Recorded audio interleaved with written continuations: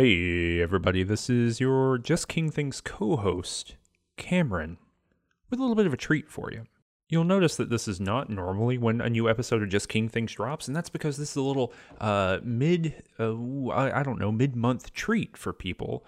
You see, we would really like it if you would subscribe to the Patreon for $5 a month in order to check out what we're doing over there in the bonusodes. However, if you've never heard a bonusode before, how would you know what a sweet deal it is? Well, here's a little bit of a response or answer or solution to your problem.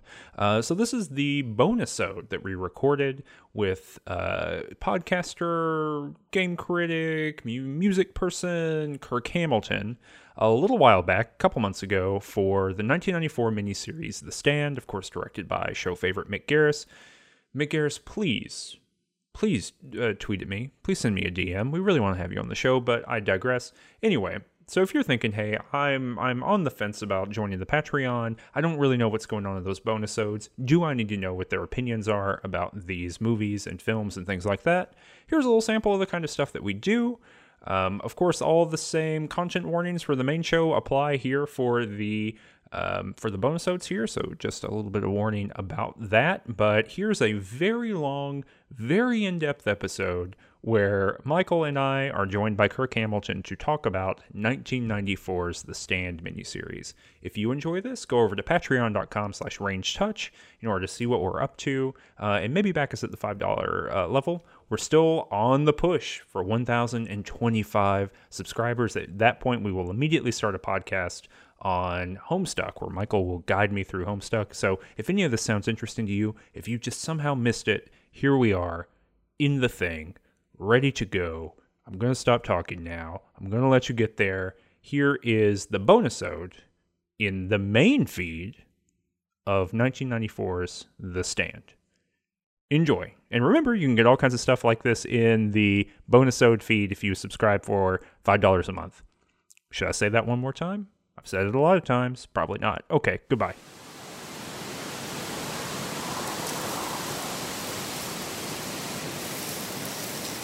Hey everybody, this is Cameron before the episode to say that the content warnings for this episode are posted down in the description below. We started doing that for both these bonus episodes and for the mainline episodes, I guess. I don't know what the word is for that. Thanks so much for listening and supporting us on Patreon, and hope you enjoy this episode. Welcome to Just King Things bonusode for Stephen King's. Stephen King's. I had to do the appropriate voice. The Stand. It's the miniseries, the 1994 miniseries. I'm Cameron, and with me, as always, is Michael. Hi. And joining us, our first Just King Things guest is musician, podcast extraordinaire, Kirk Hamilton. Hey, what's up? I'm so psyched that I'm your first guest, and I'm very excited to be here to talk about this. No, Kirk, I guess we can just open it up this way. You told me, this is a few weeks ago now, but you told me that you are, quote, a huge The Stand fan. I think that's true. I read this book, when I was probably like 15 or something. I remember that the copy of the book that I had this cover with Stu and Franny, like from the miniseries, because the miniseries had come out. So I think I maybe saw a scene. I think it was actually the scene where Harold crashes his motorcycle and dies, because my parents were watching it.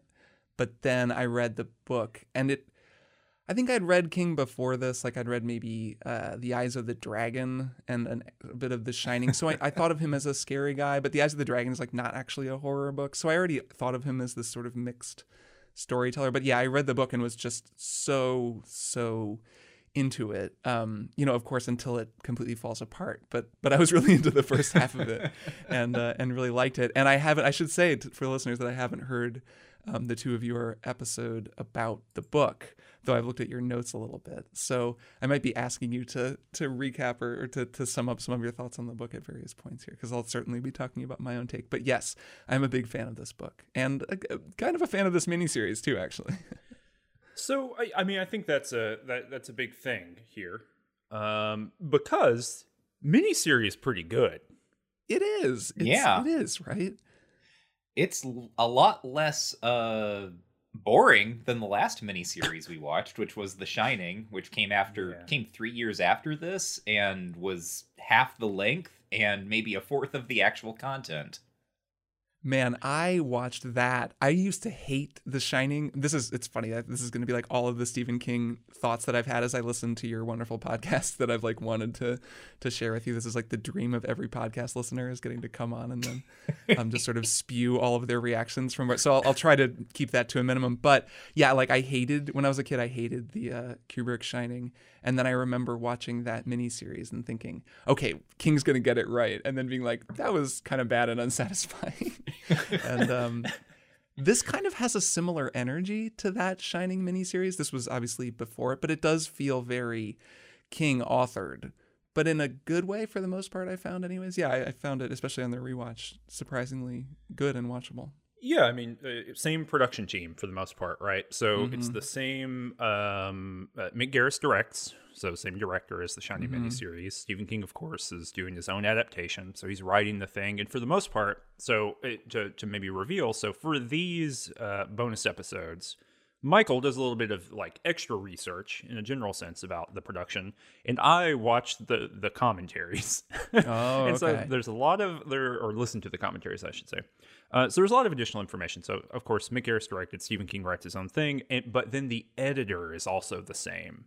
The first project, I'm blanking on this guy's name. I had it written down here. It does not matter. I can find it out later.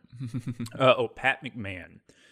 So Pat McMahon had never worked with Mick Garris before, and then they worked on this, and I think McMahon has now edited everything that Mick Garris has done since this time, except for one project. So they really hit it off on this.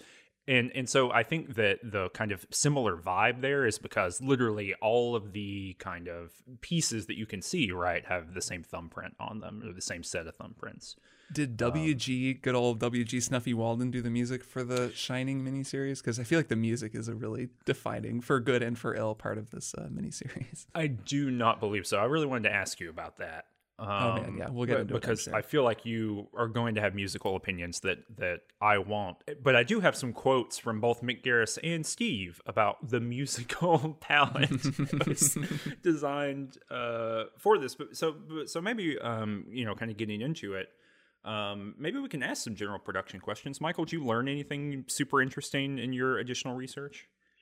I imagine a lot of the really interesting stuff that I learned probably would have come up on the commentary track in some form. A lot of what I learned, so I read a couple of interviews that I found, and I read, there's a book called This Dark Chest of Wonders, 40 Years of Stephen King's The Stand, which was put out by Cemetery Dance Press like 2 years ago. Cemetery Dance is like a sort of like a boutique small press for horror imprints, and they have a relationship. The editor has a relationship with Stephen King, and they put out a lot of special editions of his books.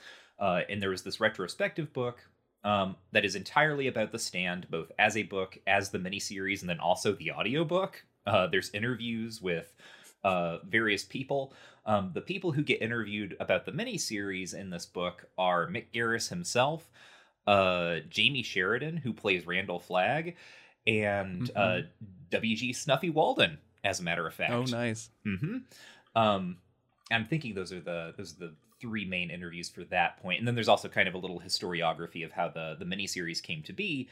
So just the general production history. The Stand as a book happens. It's well received. Stephen King is pretty good friends, or he becomes pretty good friends with George Romero of Night of the Living Dead and Dawn of the Dead fame.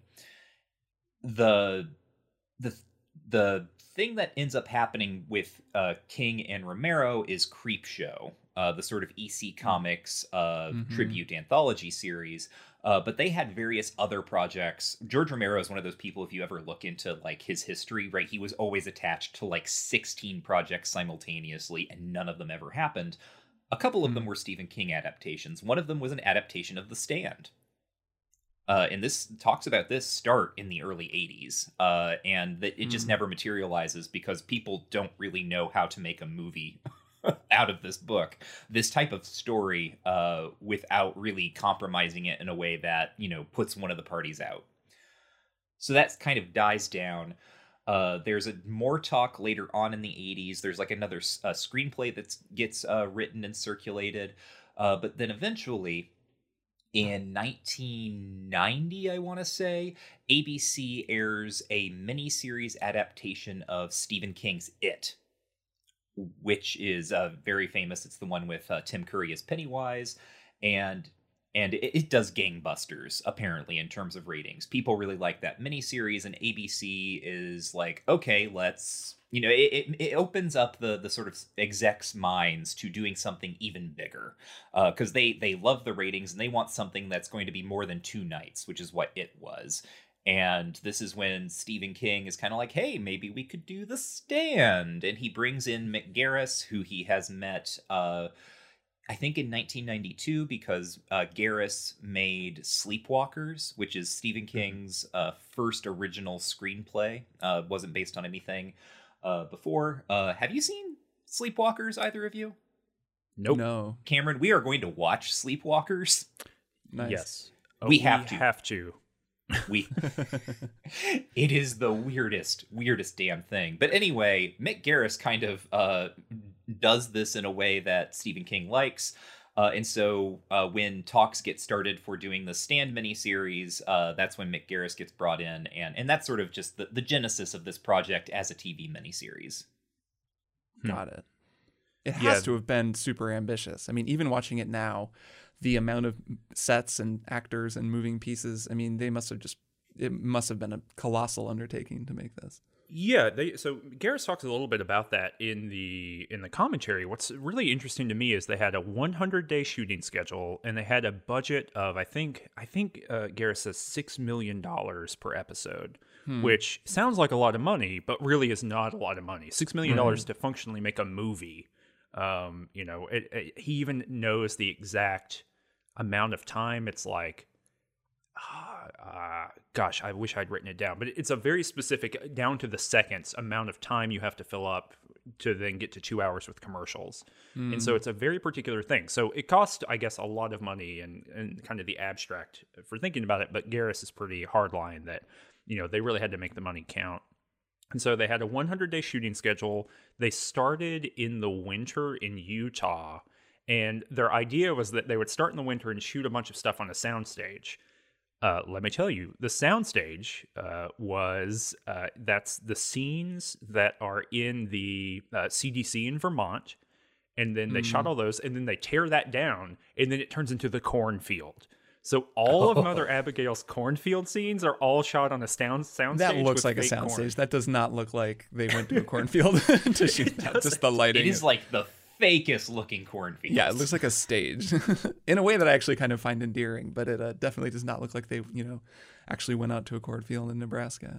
Well, they tried so hard, apparently. They got rotted corn. This is something that I found very interesting listening to various things and researching the production of film. Anytime that you are working with corn, it's difficult. Oh, that makes sense, I guess. As someone from Indiana, I already knew this. Oh, nice. I'm also from Indiana, and yes, though they say there's more than corn in Indiana, there is also a lot of corn in Indiana. So well, apparently there's Stephen King also. Stephen King fans also are in Indiana. Yeah. But the production of Field of Dreams, they had to do all kinds of weird stuff to make the corn grow, and then the corn grew too big. So every time you see someone in the film standing in a field of corn in Field of Dreams, they're standing on like a 4-foot tall apple box, apparently. Oh, that's so funny. So corn's fascinating to me in film. But so the plan was to do all of the basically interiors in the film in Utah on a soundstage and on various different interiors there, and then do external kind of spring scenes or end of summer scenes as the weather got better, and it just never got better. Basically, the weather in Utah went from winter. It was the worst winter in Utah in the last 100 years, and then it went directly into like April rain. And so they got, I think, 1 week of good weather that they shot around, and then they shot in other locations in the U.S. So they go to Vegas. So the Vegas scenes are actually shot in Vegas on the old strip. That. Yeah. Which I think really works. And I didn't think that looked like Vegas, but it's the 1950 strip. Pittsburgh is where a lot of the New York stuff is shot. And they actually went to Ogunquit, Maine. Oh, really? Yeah, I was wondering about those scenes. Those scenes do look like they went to a different location, like all the Franny stuff from the beginning. Well, so that's the wild thing, is a lot of those are in Utah. Oh, really? Oh, funny. It's just So that was like their 1 week of nice weather as they shot those basically. scenes. And it's a lot of like the small town stuff that's in Ogunquit. Oh, okay. Yeah, so like where they meet, where like Tom Cullen shows up, and all those scenes are in Ogunquit. So yeah, but this whole thing was shot on a 100-day shoot, which was like a grueling nightmare. Mick Garris, I think you got more information about this, Michael, but Mick Garris basically had to work 6 days a week for 4 months. Yeah. Wow. Yeah, in the interview that I read with Garris, he talks about the shooting schedule was bifurcated. It was like 20 weeks or something, and the first half was 5 days a week, and the second half was 6 days a week, and they were 12-hour days. And he talks about how, in because of union stuff and guild stuff, they had to be very careful about those 12 hours because they didn't want to go into overtime. But also the way that film schedule or like filming schedules staggered, he said that they would end up in these situations where, like little delays throughout the day would kind of mean actually your 12 hours, instead of being from 7 a.m. to 7 p.m., which is what it's supposed to be, would end up like taking you into like 2 or 3 a.m. You would sleep for a few hours and then like have to start again at 7 a.m. And it sounded just absolutely awful. Yeah. But apparently they literally hit. So they set out initially 100-day shoot schedule, and they ended on the 100-day shoot schedule. So they hit their target. Other interesting things just about the production in general. So Garris had this idea to begin with that he always wanted the camera to be moving, which is difficult in a film, right? Especially for TV, because making a camera move is expensive, right? Mm-hmm. And so they actually shot the whole schedule with a Steadicam operator and with a crane. And so that's why there's so many different shot styles in the film, or in the miniseries, as opposed to most other TV that you could watch. And I watched the beginning of the Tommy Knockers miniseries, I want to say, when we started this podcast, just checking out what it looked like. And you can feel the difference between the Mick Garris production and the other Stephen King adaptations. But so they had a lot of ability to make the camera do stuff that, dolly track or just a still setup wouldn't allow. And the whole thing, due to budget reasons, was shot on 16 millimeters. So it literally is lower def, more grainy. Mm-hmm. So they had to kind of shoot around that. And Garris talks about purposely not doing the things that horror films do, and not doing things that like TV miniseries normally do, with putting a lot of smoke on screen or things like that to hide set pieces, because he wanted everything to look really sharp, as if it were a film you were watching. And I think that's really successful.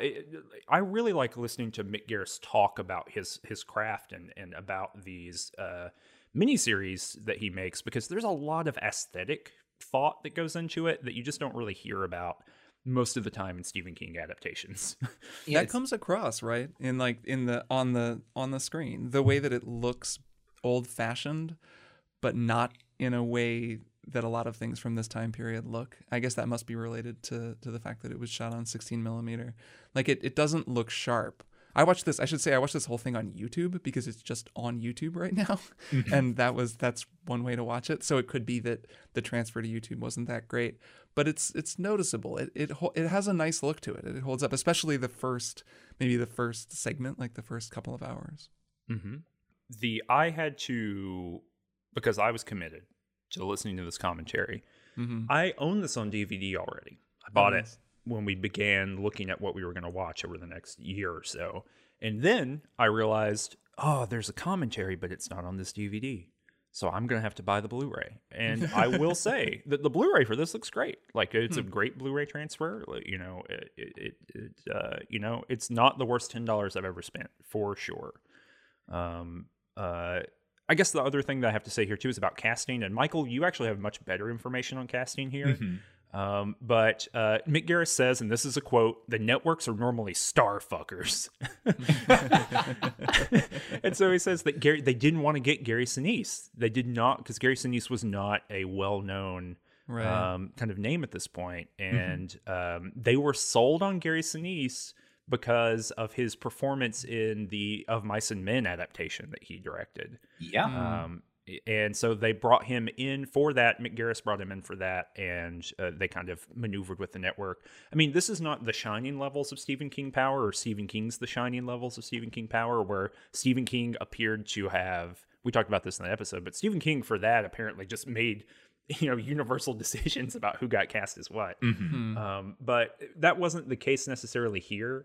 But it seems like Stephen King did get to push quite a bit, and so Gary Sinise seems to be the product of that. But Michael, you were telling me about some like weirder and more different casting choices. Right.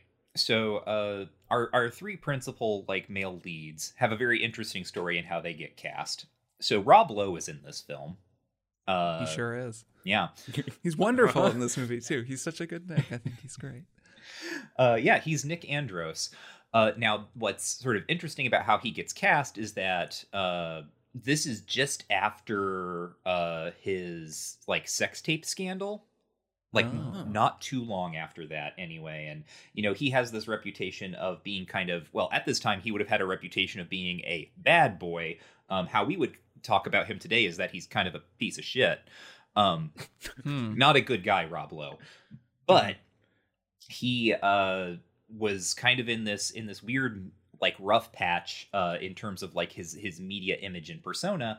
And he is, I don't know if he's like personally interested or if like his agent is interested in having him play Larry Underwood, because that is a very Rob Lowe kind of character, especially for this point in his career. And that is happening.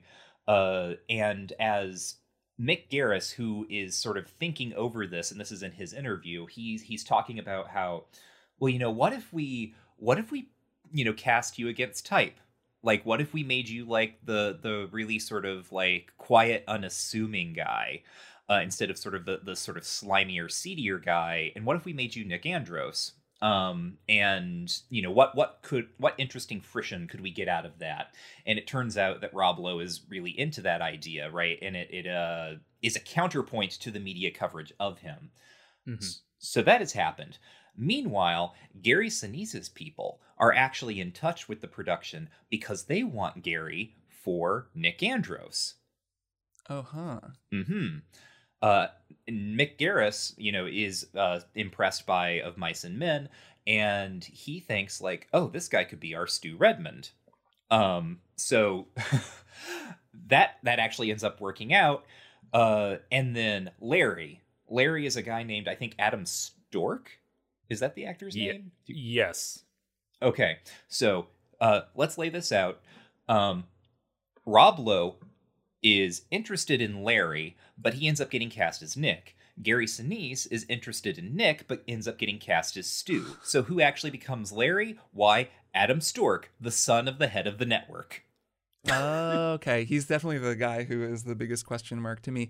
That is so funny that nobody wanted the roles they had, especially because I think Gary Sinise is just fantastically cast as Stu Redmond. I mean, maybe it's just because I've always pictured Stu that way, because like I said, even the version of the book that I read had Gary Sinise's face on the cover.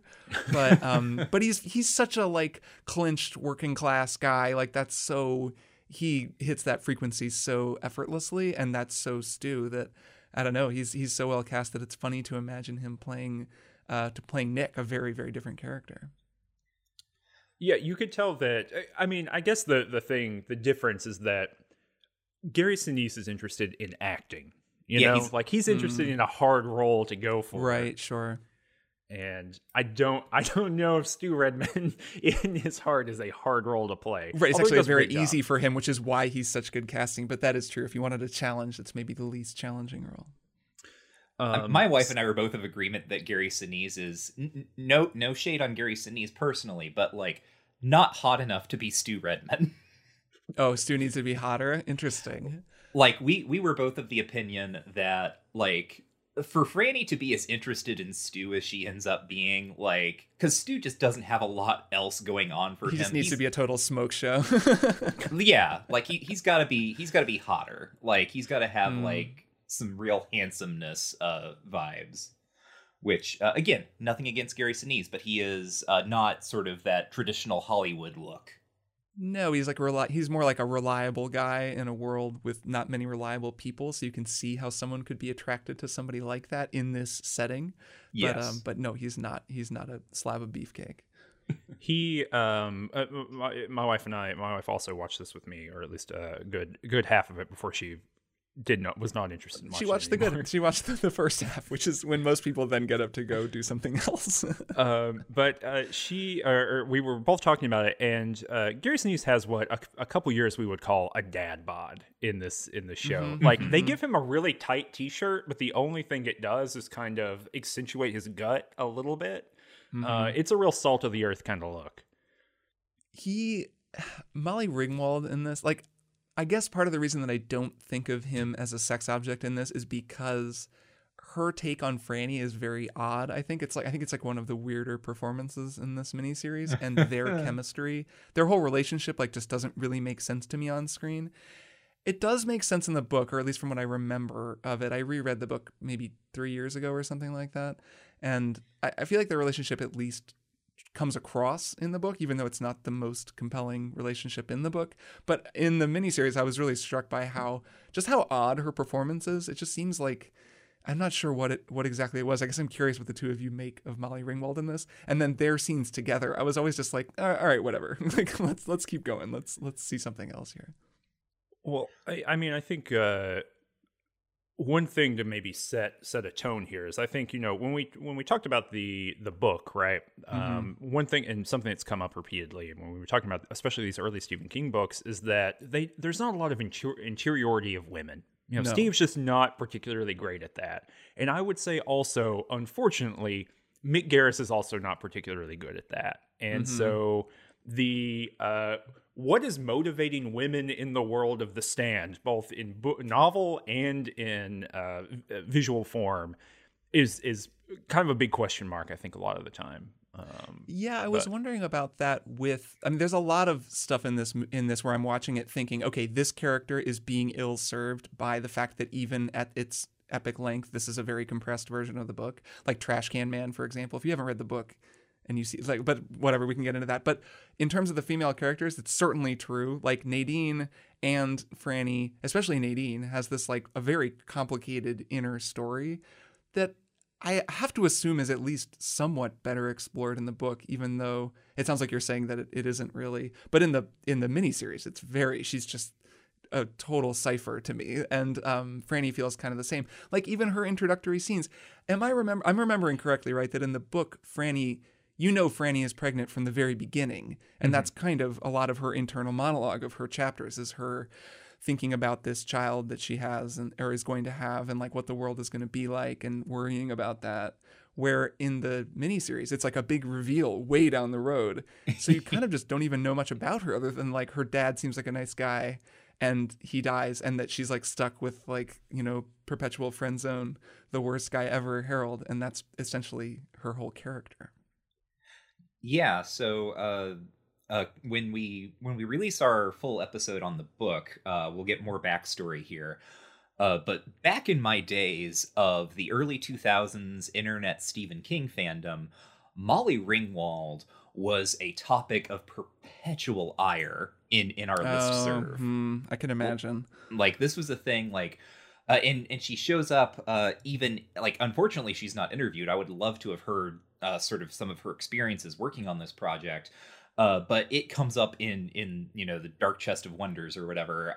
Like in multiple interviews, people are like, people didn't really like the Molly Ringwald stuff. But no one ever really digs down into that. And I agree with you, Kirk, that I think this adaptation, it has to, by virtue of what it is, it has to make certain decisions. But again, this was a conversation my wife and I were having as we were watching it. Like the major women characters in this book, like, are compressed much more than the male characters. Like, Nadine gets conflated with an entirely different character, and in Fran has that.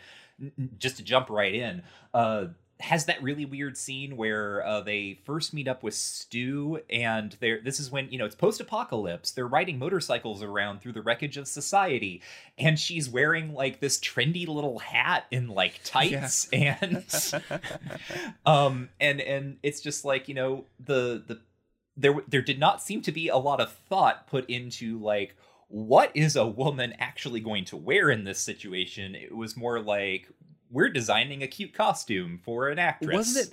Didn't that strike you also? That scene is stuck in my mind, partly because Harold's outfit in that scene has had so much thought put into it.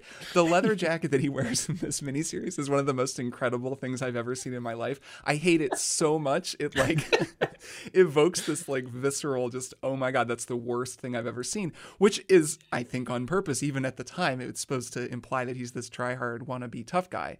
And so his costume like is telling this whole, like Homer-esque narrative, like from the start of the scene. And she's just wearing this exceedingly sort of casual outfit, which, if anything, only exists to be a contrast to him and make her seem like, look, I'm normal. This guy's weird, but we're rolling together because it's safe. And like, it doesn't actually make any sense in terms of like what she would actually be wearing under the circumstances. I don't quite understand. The thing I like about Harold's outfit there, I mean, I also... In addition to everything? But he's also wearing snakeskin boots, which is just amazing to me. Molly Ringwald is dressed like a Molly Ringwald character, right? She's getting typecast in her costuming, which I think means that there's a ceiling to where we can imagine, Fran kind of going. Which is unfortunate, and I really do think that's a production design and directing problem of thinking really deeply about the transformations of these characters. But to be frank, right, I mean, listening to the commentary really pushes some of that too. Of the people who speak in the commentary, there is one woman, and it's Ruby Dee, and Ruby Dee is the actress who plays Mother Abigail, and Mick Garris is kind of guiding her through it, but she is telling long anecdotal stories that have very little to do with the production a lot of the time. But we don't get any of these other kind of women's voices, after the fact, which is unfortunate. But the interesting thing that happens here, right, is that Stephen King says two things about these characters, about Fran and Harold. The first thing he says, or one thing he says, is about Fran, and it is, he says, she is the only character that he could see himself falling in love with in The Stand. So the insertiness here, right, is pretty extreme. The other thing, and this is a thing to really blow your mind, right? So Harold in the novel, right, is kind of written as this big nerd character. He's fat, and there's all this fat phobia stuff that we talked about. I was remembering that there's a whole narrative where he loses weight, right, and gets in shape, and then and they couldn't do that for production reasons. They just gave him big zits. Exactly. I mean, that's what Mick Garris says. Basically, he's like, well, we couldn't figure it out, so we just gave him zits. They patted his butt, apparently. Oh, they really? made his butt bigger earlier. It did not film. come across. I didn't notice that either, but they say that's part of it. At least they didn't put him in a fat suit, I guess. Harold Lauder's huge false ass. But the other thing that Stephen King says about Harold, and I think this demonstrates some of the different kinds of thinking going into these characters, because remember, Stephen King's writing the screenplay too, so he's doing his own adaptation, and he's writing a lot of this into the screenplay. Harold is Stephen King in high school. He is explicitly a self-insert, especially his literary pretensions. In the miniseries, the first scene we see Harold in, he shows up and is showing off a poem that he has published in like a small literary magazine. He's trying to show it to Fran, and it's obviously, I think, about her, and he's trying to be like, look, I'm important. That is actually the poem that's in that magazine is Stephen King's first published piece of writing. Oh man! Okay. Oh my god! That totally tracks too. Well, that tracks with his whole thing of sort of self-referencing himself and sort of hating some of the people he used to be, while also having these kind of salt-of-the-earth guys like Stu that he really admires and thinks of as sort of purely good. Like that all is very Stephen King-y. That makes total sense. Oh, I have so many more Stephen King's life self-inserts for this miniseries to give you. I'm just gonna tease that right now, but I've got two other, I think, bombshell Yep, Revelations. Well, so let's say one more thing, or kind of talk about one more big production thing, and we can kind of just talk about similarities and differences. I think this is a pretty faithful miniseries, and so we can just kind of talk about whatever we liked and what we didn't like. I don't think we need to have too much of a structure for it, just because it is so similar. But Kirk, I would love to hear you talk about the music of Snuffy Walden, because Stephen King, for this miniseries, he chose Snuffy Walden. That tracks. That makes sense. He went out and got him. He pushed for it really hard. He had to work. He pushed the network. He pushed McGarris, and it's because he wanted, quote, Blue Jeans music to be the score. That's what he calls this genre, Blue Jeans music. So this music, I at first didn't realize who it was, and W.G. Snuffy Walden just has an amazing name, and I remember noticing, I think it was watching The West Wing, back when I watched The West Wing, because that's what I always think of him as the composer of the music and the main title theme for The West Wing, though he, of course, he did Sports Night, he did some other Sorkin stuff, I think, a lot of TV stuff in the 90s and early 2000s, and is a guitarist, and that's his main instrument, which you can certainly tell from this miniseries, because almost the entire thing is just guitar music. And man, my take on this music is it's really good at one thing, but it is not flexible enough. His approach is very baffling to me over the course of the entire miniseries. I think it's it's a lot of this like slide acoustic guitar stuff, this like loose blues, just the stuff that plays over the beginning. And you wouldn't need to accompany these scenes with that kind of music, but it works because it's a lot of dusty death and sort of like it's got that kind of country, vibe, like Dust Bowl blues, which is another way of saying, I think when Stephen King says Blue Jeans music, that's kind of what he's talking about, like working class acoustic guitar stuff that you'd play on the porch while you're drinking, moonshine or whatever. And that works, I think, for the scenes of, sort of squalor and desperation. And it works, it really fits the sort of opening scenes of this miniseries. And then I think they use the licensed music super well. Like I think that the needle drop of Don't Fear the Reaper, where I think they play that song in its entirety over that opening. Like that is a gangbusters opening sequence, but that's not Snuffy Walden's music, right? Like that's using Blue Oyster Cult really well. So that stuff is good. And then there just comes this point where that's the only music there is. And there isn't, like, he doesn't hit any other moods, even though the miniseries travels through a whole bunch of different moods, and it stops really feeling as appropriate. Like, there are just so many times where it's still that like music, and you're like, okay, but what the scene is not actually like set in the desert on an empty highway, so this music doesn't fit. And then he is a fairly treacly composer when it comes to writing uplifting or happier music. And I say that with love. Like I have a soft spot in my heart for the West Wing theme. There are his other, like the kind of triumph theme that he wrote for this very much sounds like the West Wing. And it's right around when he would have written the West Wing theme. So it's like he was very in that vibe. And there's just these two modes. It either is that sort of just guitar, dusty, side of the road thing, or this really pretty cheesy, we're all coming together and it's all fine music. And then there just isn't anything else. Like there is the kind of funkier, more electronic rock stuff when something bad is happening or when Flag is doing something, but that stuff just sounds very corny. And I think about like the work that Thomas Newman did on Shawshank Redemption or Down the Road, and then Thomas Newman more broadly as a composer. And I would have loved to see a version of this that Thomas Newman scored. That's not to like throw shade at Snuffy Walden. It's just to say that I think a more like texturally interesting and versatile composer could have done something really cool with this exact same miniseries, just writing different music for it. And I was really into the music at first, and then as it went, it just really started to drag on me. And by the end, I was like, man, I can't believe there were really only 2 musical modes for this whole miniseries. Like I kind of just wanted more variety. So I have some stuff to add there. Okay. Yeah, please do. Yeah, so the interview that I read with Walden illuminates a couple of very interesting points. One is that Walden is a huge Stephen King fan. I can see that. Yeah.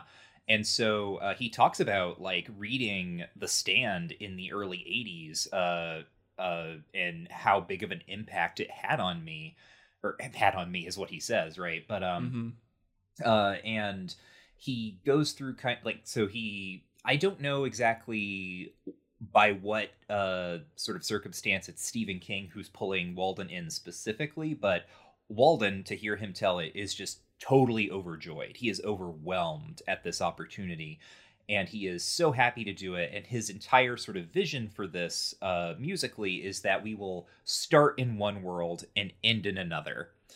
And that's why we go from bluesy guitar to like electric guitar, right? And that's the transition. And it's very interesting to hear you talk about it in the terms that you just did. Whereas in Walden's interview, it seems like he thinks that he succeeded, and he really loved the project anyway. Another interesting fact is that they ran out of money to pay him. Like the production did, and he like let them know. He was like, I can't finish the last bit of music I have to do for this. He also talks about the actual process of recording, which like he was basically using both rooms of like his studio or whatever. Like he was like writing in one room and recording in the other, like simultaneously going back and forth because it was on such a tight turnaround. But they ran out of money. Stephen King wrote him a personal check for $10,000 so he could finish the score. It feels like there's some recycled stuff toward the end. There are just a couple of scenes where I was like, I've already heard this music. This is just being played again here.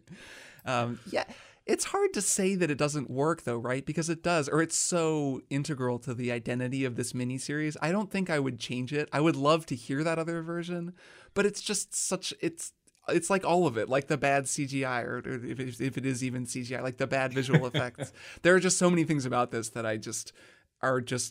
you can't remove them from it. It is what it is, and the music is very much that way, and it does work, and I like a lot of it, and I do like his work. It's just it feels limited or something, or incomplete maybe by the end when I look at it in its totality. So that's interesting to hear. Mick Garris is also disappointed in the visual effects. Like anytime in both of these commentaries that I've listened to with Mick Garris, anytime there's a digital effect that does not have a practical component, he's like, I hate this shot. I hate this effect shot. I was disappointed in it. Like the orb at the end with the hand of God. He's I hate this. This is terrible. The best, the best thing is at the very end. The floating Mother Abigail head at the very end is just outrageously great. Like, I mean, by great I mean bad.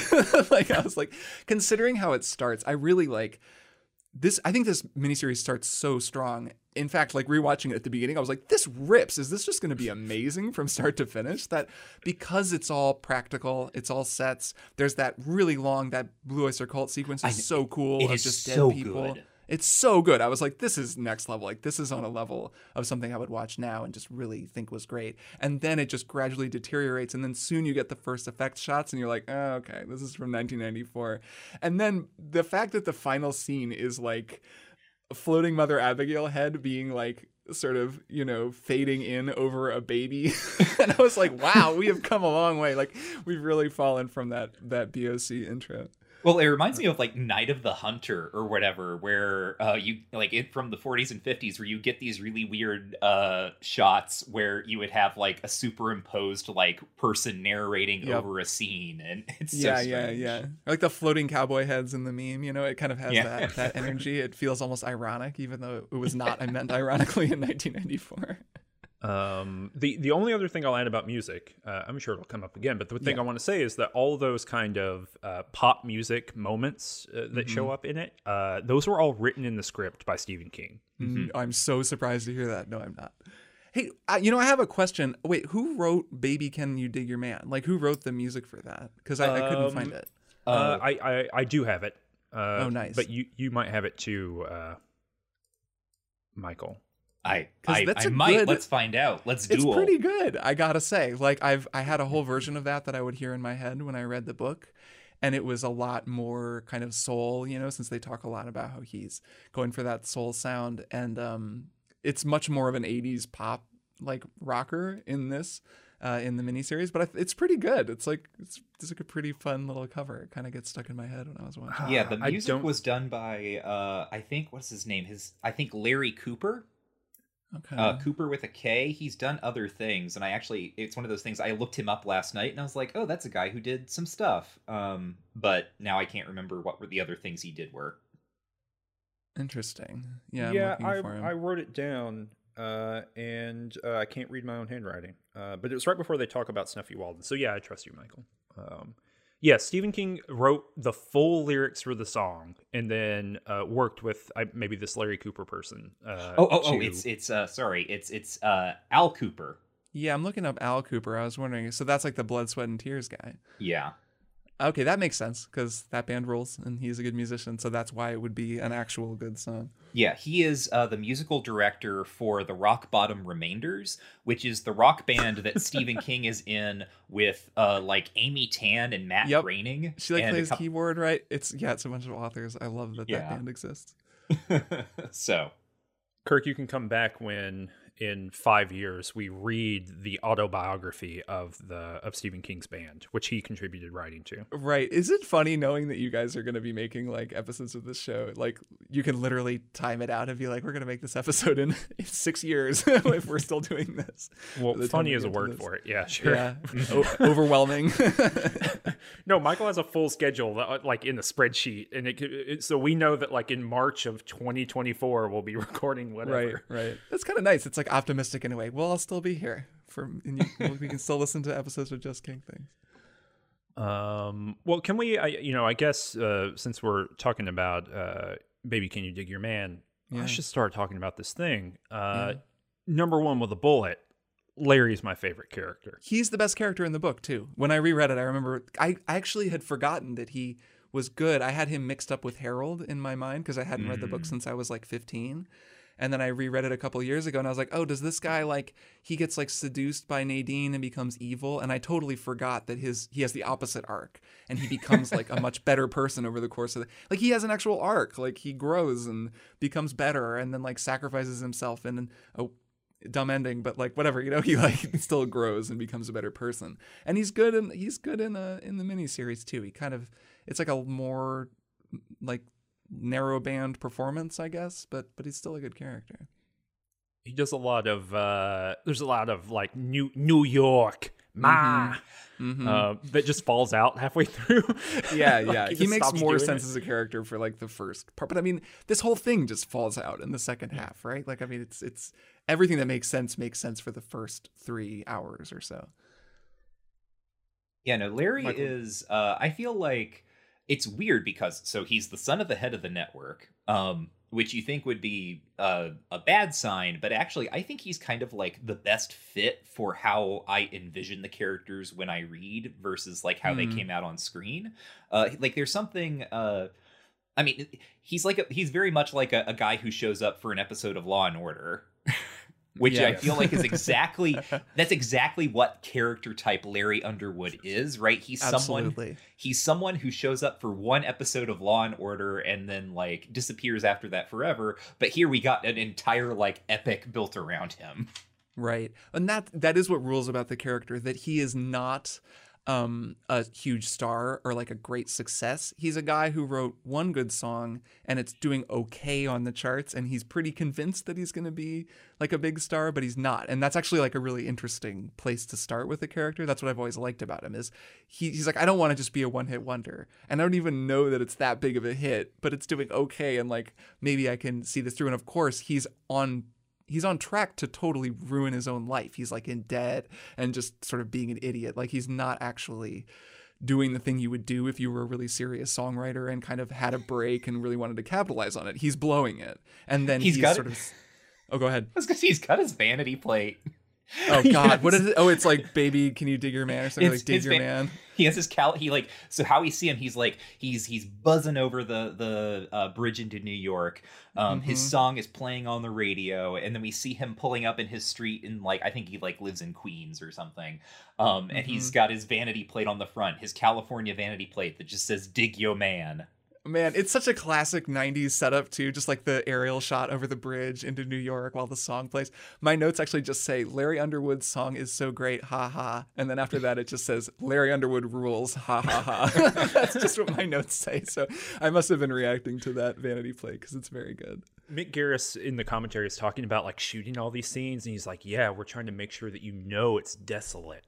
There's not that many people on the streets. And then he's talking about the color timing of the shots inside Larry Underwood's mother's house. Wow. And how they are particularly muted on purpose because they want you to feel like we're on the downswing. There's a lot of aesthetic talk that goes on in the Mick Garris universe.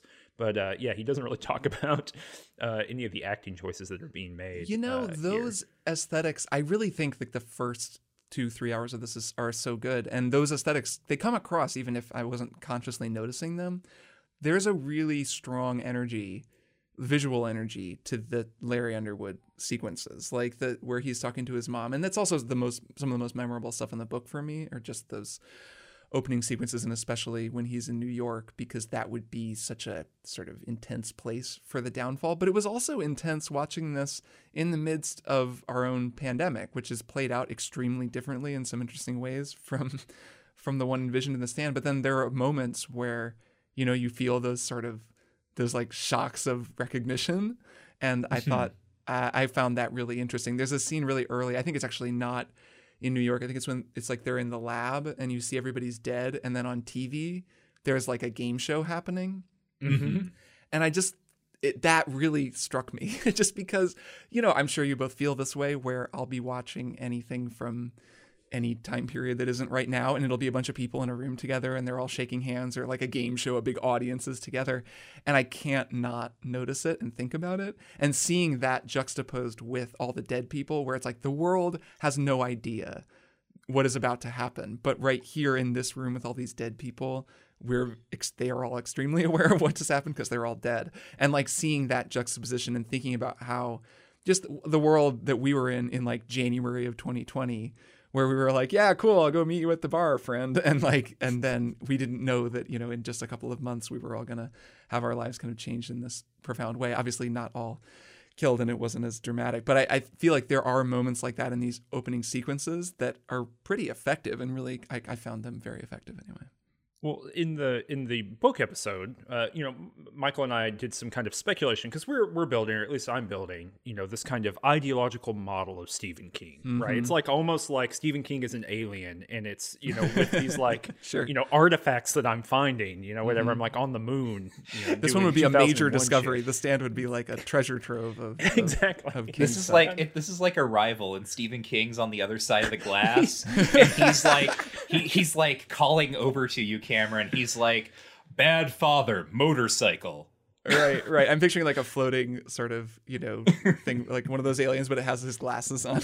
Yeah. And so, but yeah, no, so that's exactly what it is, right? And it's so gratifying to hear things that I said in the book episode, Stephen King just saying them out loud like in the commentary, right?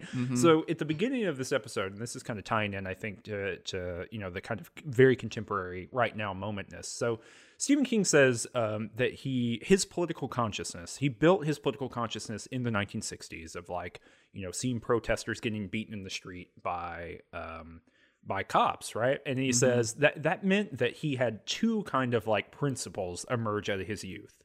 One is a trust in common people, just like the people at the gas station. And two, a real distrust of anyone in authority. And those are direct quotes.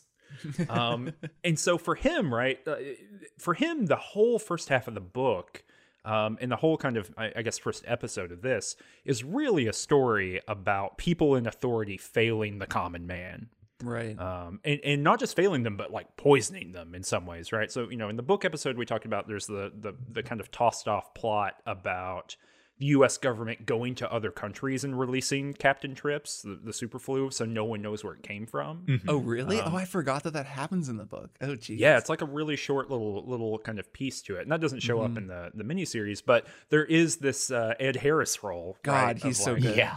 the manager. He was only on the production for 2 days. Yep, I was like watching it. I was like, this dude rolled in for 6 hours and then left. Like Exactly, 100%. And he wouldn't do TV either. I mean, I forget what string they pulled.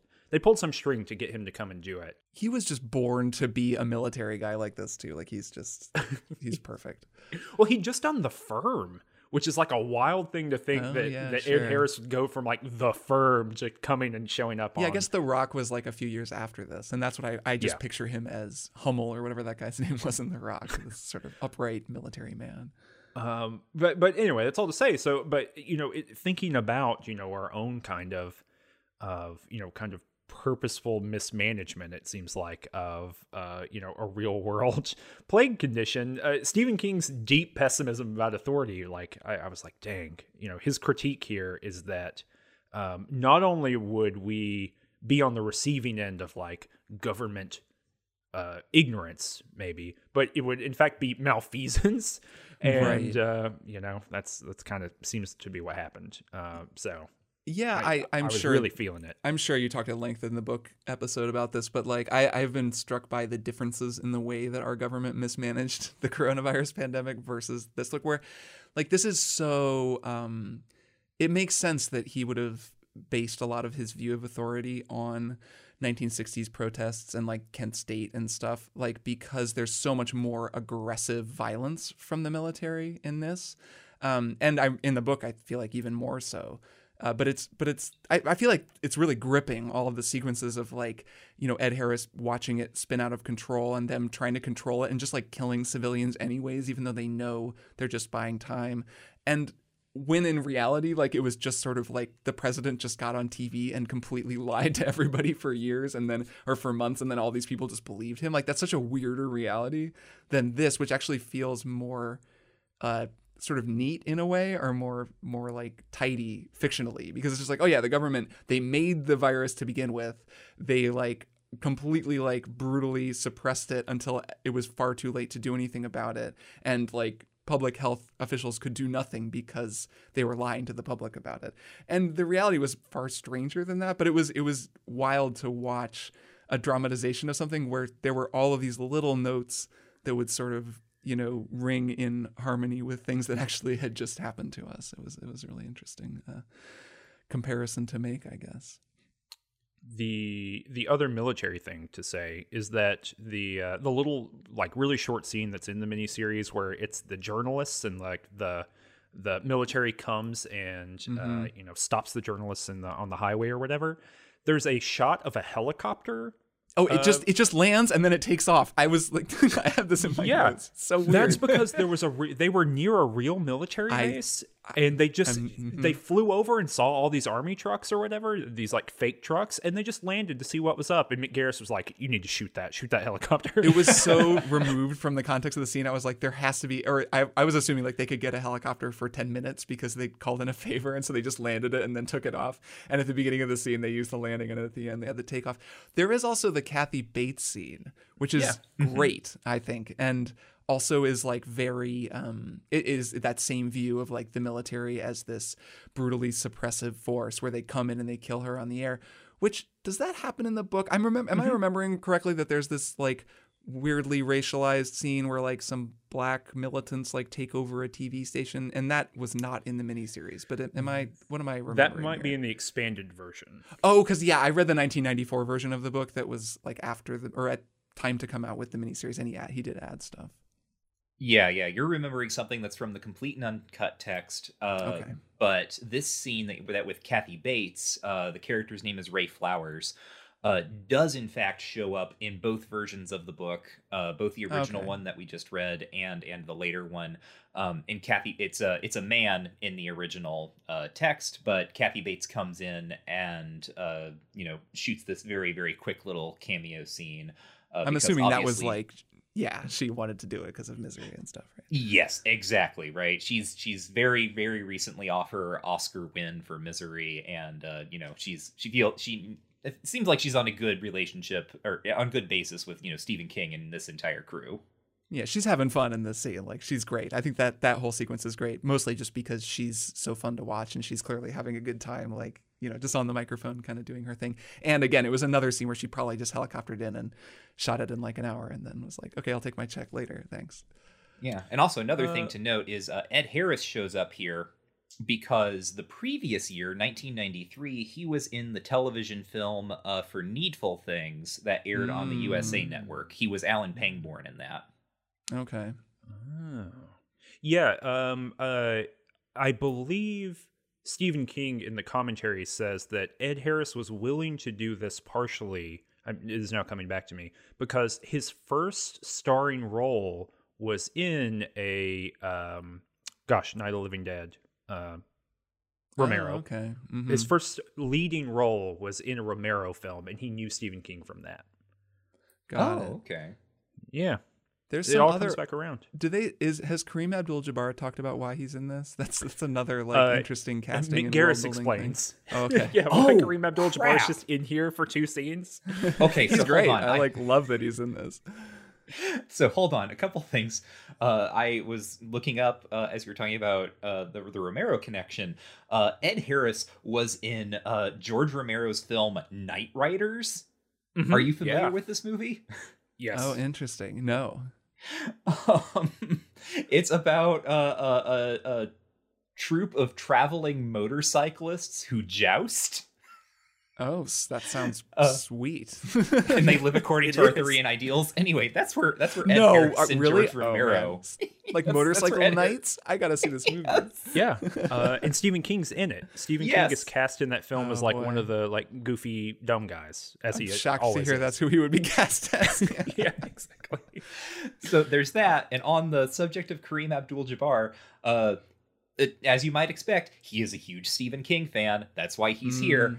But a really funny He's also a thing, huge Stephen King fan. relatedly, one of the things I learned, I think, from the Mick Garris interview, that's very funny. He talks about how, like Cameron Crowe, a couple years back, talked about Vanilla Sky, his Tom Cruise movie, which was the first movie that they ever got permission to film in like an empty Times Square or something.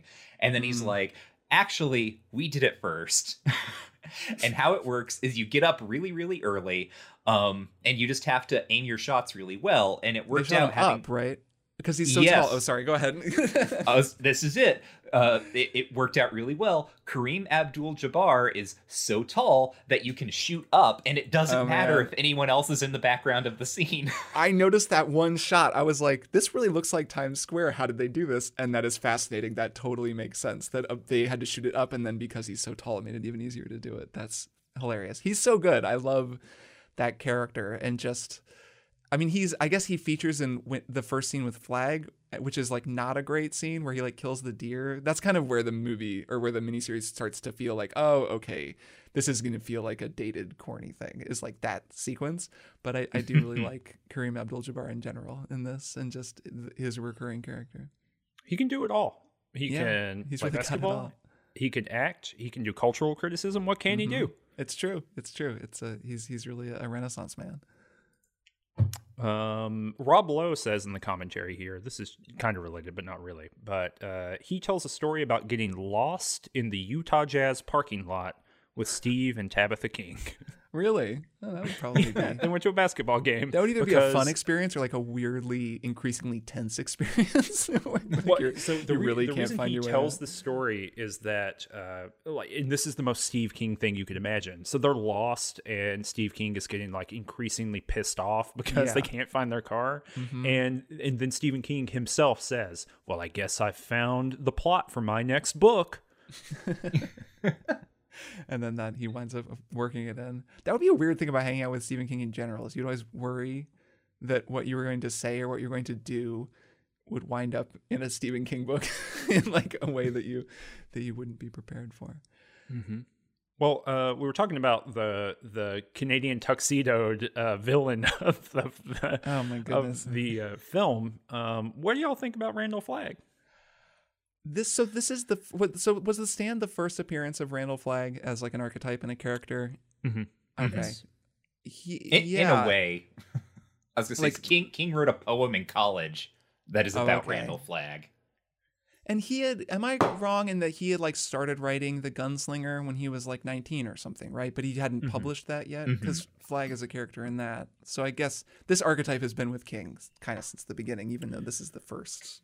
Well, Randall Flagg gets like retconned into the Gunslinger, like a character that's in the Gunslinger gets transformed. So the into Man Randall in Black Flagg was later. not called Randall Flagg in the Gunslinger. Is that in the first book in that series? Correct. Is that it? Okay, cool, got it. I was kind of No. not Roland sure. knows him as Walter. Right, Yeah. he's just Walter the Man in Black, and then is Walter the Randall Flagg, or are they just different people? He eventually becomes, spoilers for many books down the road, but he eventually is retconned into being the same guy. Right. Although Michael well knows this, being involved in Stephen King fan forums in the early 2000s, but hotly debated whether Randall Flagg is any of these characters for a very long time. Right, he kind of hops around. Man, I got to reread The Dark Tower, but also I don't want to reread The Dark Tower. Yeah, I think it's good casting. Jamie Sheridan has a huge face. I think Cameron, I emailed you at one point, You like, did. holy shit, the actor playing Randall Flagg has the biggest face of any man alive. And he has a huge face, and he works. Like, I think his actual human appearance works because of his physical size. Like, it's a weird take on the character to make him this kind of, I don't know, heavy metal roadie kind of guy with this epic mullet, and sort of like that energy is just a little strange. Like, I'm not totally in love with everything about the performance, but I think that his physical appearance, his size, and just the way he looms, his first scenes with what's his name, with Lloyd are like, I think he pulls it off, and it's largely just because he seems so much larger than the other actors. Like, he takes up so much of the screen, and I found that compelling about the performance. Michael, what do you think about old Randy? Well, not to sound a bit like a broken record, but again, my wife and I both agreed, not hot enough.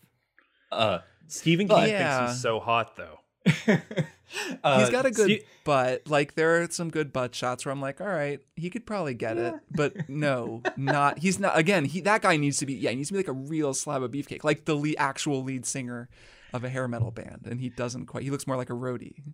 Yeah, well, I mean, so my response to Flagg is one of the things that I was thinking while watching this, and also after I watched this, I immediately watched the trailer for the upcoming new miniseries that's going to come to CBS, where one of the Skarsgårds is playing Randall Flagg, because apparently Alexander, we've entered a phase where if you are a Skarsgård, you must play a King villain. Yeah. Sometimes But, multiple times. Yeah. Yeah, that's true, right? The one brother was in both, in Castle Rock and in It. That's funny. Yeah. Yep. But anyway, I was thinking, like, to what degree is Randall Flagg actually kind of unfilmable? But I do think that this gets pretty close. Jamie Sheridan is not an unhandsome man. And in fact, like, as I agree with you, right? I think he has the exact right look. But Randall Flagg is one of those characters who, when I first read this book, and this is weird because this is a thing that never happens for me, where I'll read a book and I'll just immediately picture like a certain celebrity as that character. Most of the time when I'm reading a book, I just sort of like manufacture, like, I don't really like, I'm imagining the book in my head, the scenes, and they're just people. I don't really imagine them as like specific like persons. But like, for whatever reason, in my mind, like locked in stone, Randall Flagg looks like a young Dennis Quaid. Interesting. Yeah. Okay. Yeah. I can totally see that. Yeah, and weirdly enough, Stephen King says that he looks like a young Robert Duvall. So whatever. Anyway, Jamie Sheridan, seems like a great guy. The interview with him is super interesting because he talks about how like he understands how important this character is, not only to this project but to kind of like Stephen King the person and sort of like Stephen King fandom. And he has a real sense of, I mean, you know, he said the funny story about how he ends up on this project is that I think his agent gets queried, or his agent is sort of putting him up for the role, and he's not really into it. He hasn't read Stephen King. He doesn't really know anything about sort of the plot. But then he has recently, at this time, been on a just ended show, something on network TV. I don't remember the title, but his one of his cast members, his fellow cast members on that show, is a guy named Miguel Ferrer, who they end up becoming really good friends because Miguel Ferrer shows up here as Lloyd Henreid. So Jamie Sheridan and Ferrer are good friends. And according to McGarris, I think what happens is Jamie Sheridan mentions to Ferrer, "Oh, you know, by the way, I'm up for this part of Randall Flagg in The Stand." And it turns out Miguel Ferrer is a huge Stephen King fan. So many big Stephen King fans. Definitely like a running. Yes, exactly. And he's like, "Dude, you have to try out for this, right? You have to try out for this movie. Also, can I try out for this movie?" That's funny. And Sheridan thinks that when Ferrer did read, he thinks that Ferrer did want the Flagg role, but they ended up doing so. He ended up as Lloyd Henreid. And what's interesting is that, and I think this is true, Sheridan says, truly, like he and Ferrer were like good friends, like really good friends. That tracks. They have good chemistry. Exactly. And he says, you can see for context, also the interview that's being given is just after Ferrer died, like 2 years ago, passed away, I think from cancer. So it's kind of a reflection on that.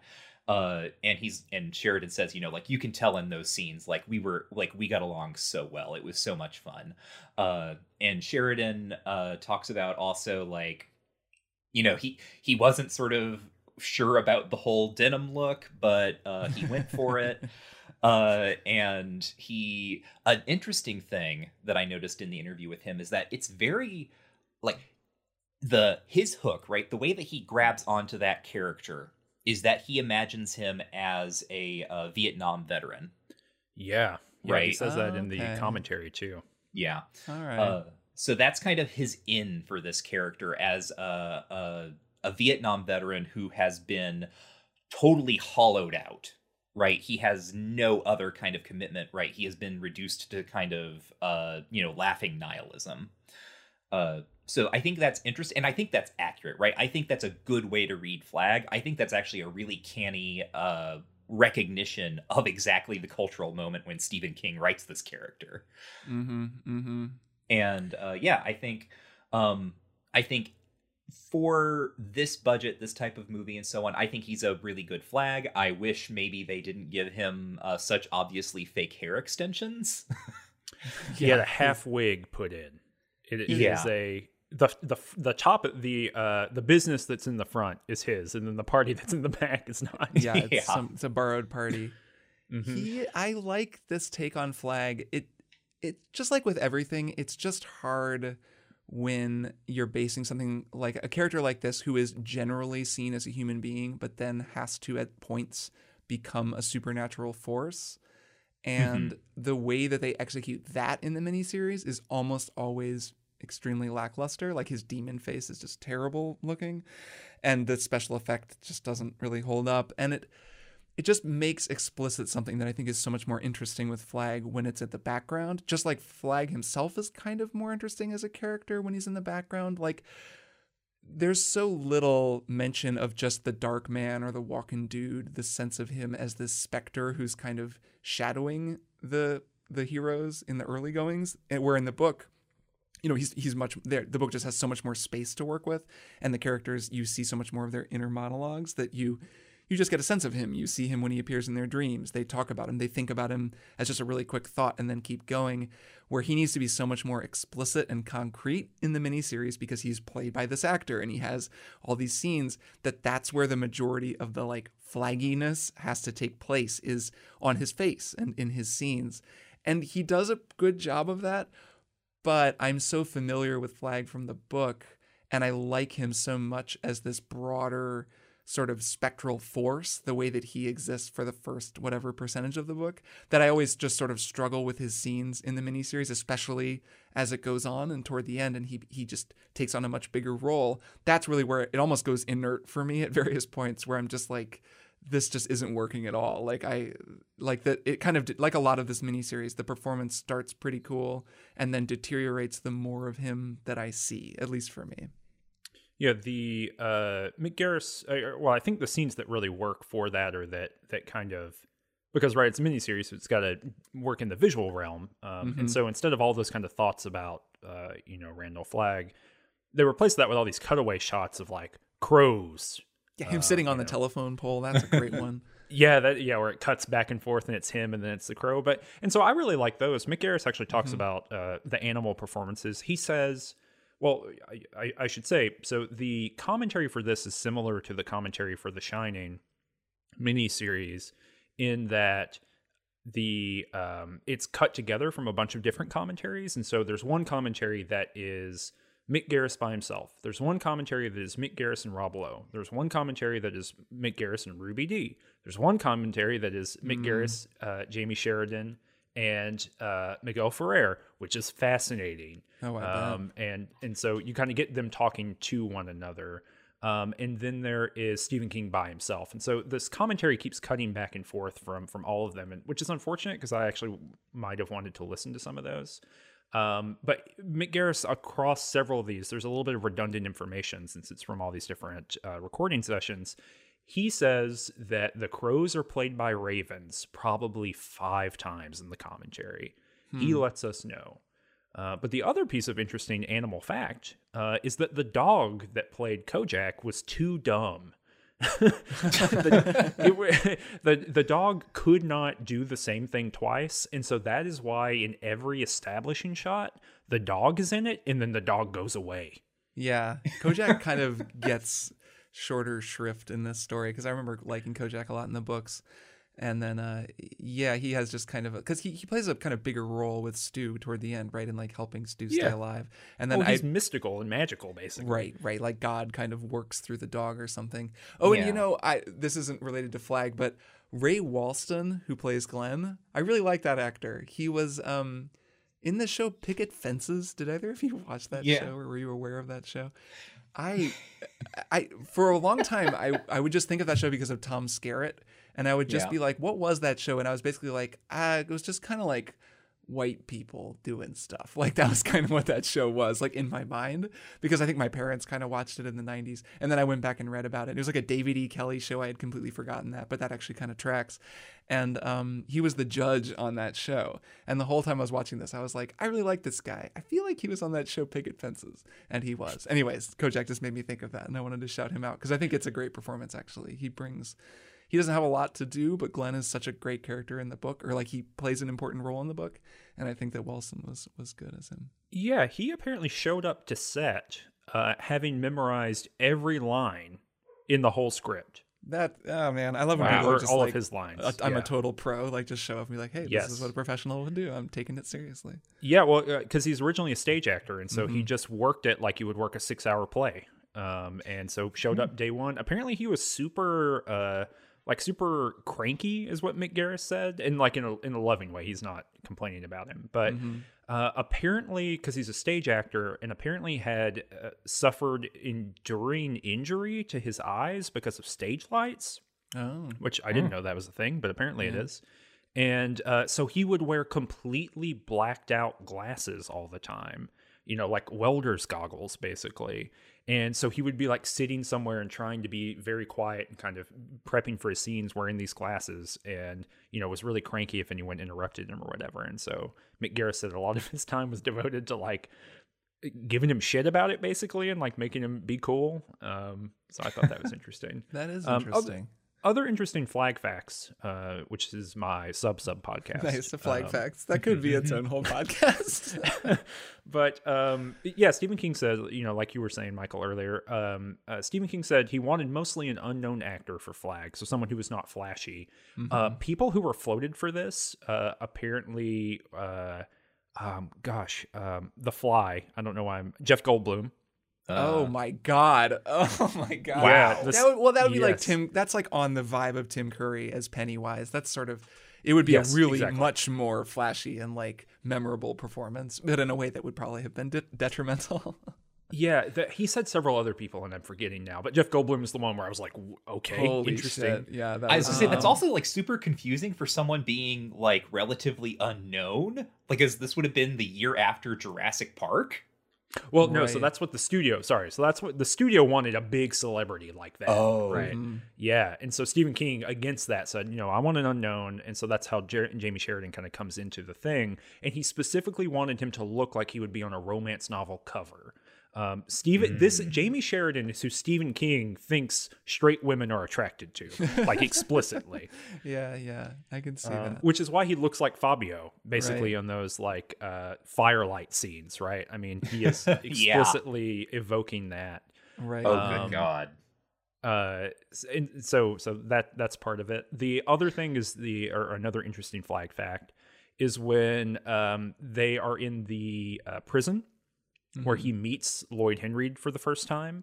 So they shot that in a real prison, and the prisoners were told that a Stephen King thing was going to be filmed there. And so they all left letters to give to Stephen King because everyone was reading books. And Sure. so, Oh yeah, sure. I guess so. they all like left letters for Stephen King to read, which I thought was really interesting. Yeah, that is. Some other stuff. Stephen King talks about Randall Flagg for like 5 full minutes in the thing. He says that Randall Flagg is, quote, the best villain I've ever crafted. He Is says that even he's a fair thing to say? Like, Randall Flagg is every villain you've ever crafted. Like, how can you say he's the best villain you've ever crafted? He's well, like it makes a lot of he's sense almost why he not a keeps character. reusing him. You know what I Yeah. mean, right? Because he's Yeah. like, well, it's the best thing I got going on, so I might as well bring that dude back. Yeah. He also says he's a man of the people, explicitly. So There's don't a know. Randall thing. Flagg I mean, I know. is? yeah. Well, there's a concept in the books, right? Where because the book ends so differently. Because the book ends with him on the island, or is that the version that I read? Is that That's not the in the extent. original? That's not in the original version. Okay, The original version. jeez. This is an adaptation specifically of the original unexpanded version. How strange that he would also release an expanded version of the book at the same time. Though I guess that sold a bunch more copies because he did that. Well, it was a That couple is years odd. earlier too, because that was 1990. Michael, is that true? Yes. Oh, that was when he did the expanded edition. Yeah, so it's a few years before this. Okay.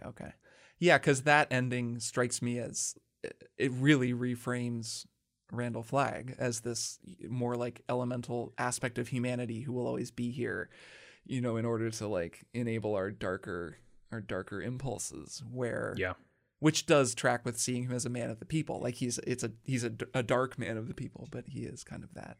I guess that comes across in this version and this performance, though I don't know. I don't know if I really buy it. He just sort of seems like this asshole, really, like a lot of the time, like throughout this. I'm not really sure why anybody would follow him, though, like you said, he and Ferrer have this chemistry, and their scenes are like, it's probably the most like normal interactions that he has with someone, but like his scenes with Nadine just make absolutely no sense, and it's never clear at all why Nadine is attracted to him or would be under his thrall or anything. Like it's just very strange. So let me performances. read you a Stephen King quote here about Please Nadine. do. Because I sent this to Michael last night because I was just so bewildered by it, and it tracks so much. Because so in the people who have already listened to it will know this, but we talk about Nadine for a long time in the book episode because Great, Nadine, I can't wait to listen to that. Well, because Nadine doesn't make any sense as a character. No, like, she's top a to bottom. bizarre character. She's so important, but Yes. makes no sense. Like so, it's Well- such a well, it's kind such a of, hard thing to you know what I reconcile. mean? Yeah, I guess that's true. Kind of and kind of not.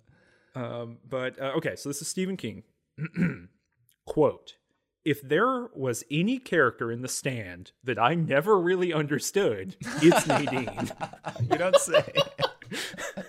Oh, that's hilarious. And as I said to Michael last night, yes, we know that, Steve. Like, it's clear to anyone who reads the novel that you don't know. And so for, in this miniseries version, right, paring her down even more doesn't help. Oh my God, no. And I guess it's true. Like, I say she's important because she feels like a fulcrum character. She moves through all of the storylines and goes from, the good guy's side to the bad guy's side and has so many interactions with so many characters. But at the same time, right, what does she actually do? Like, what other than, I guess, like, seduce men toward the dark side? That she kind of does that some. But yeah, that is, she's like both important and kind of so insubstantial that it's hard to even get a grip on what her function was in the story in the end. Yeah. And Mick Garris really hates, the actress's name is Laura San Giacomo. Oh, I always think of her as from Just Shoot Me. I was not familiar with her before this miniseries. It's a very different performance, and it doesn't. Yeah. It's a very strange performance in this. In my opinion. She's also in Soderbergh's Sex, Lies, and Videotape. Yeah. She's in that. But she her wig is something that really bothers Mick Garris because her real hairline is pretty low, and so they put this wig over her hair, right? Because they need it to change color over the course of the series and all that stuff because of the things that are happening to her, and that's kind of part of the character, I guess. And so she just has this aggressively bad wig the whole time. It's weird. My notes just say Nadine has such a small face. And I think there's something about her proportions that feels strange, and it has to be the wig that's making this happen.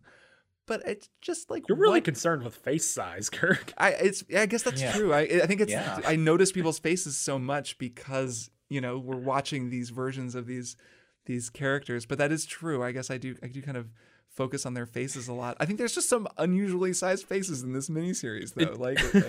She's like leaving extra room for Flag then to take up with his huge face. There's only so much face real estate available. Right. They're like, look, sorry, Laura, listen, but on your average television screen in 1994. Yeah, we're gonna need you to go a little smaller with the face if you can do that for us. But yeah, I mean, she's kind of a deeply unfortunate character just because, as we were saying earlier, all the women are minimized, and she suffers, I think, the most from that in a big and serious way, because she just kind of moves through the plot. I think, importantly, or unfortunately, much like the Shining miniseries, although that was later, this show had a huge list of standards and practices violations that it went through.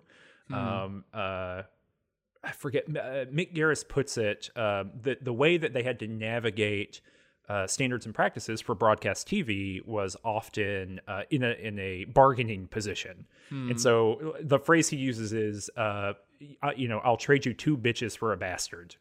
Lots of we'll cut 2 things out to keep this one thing.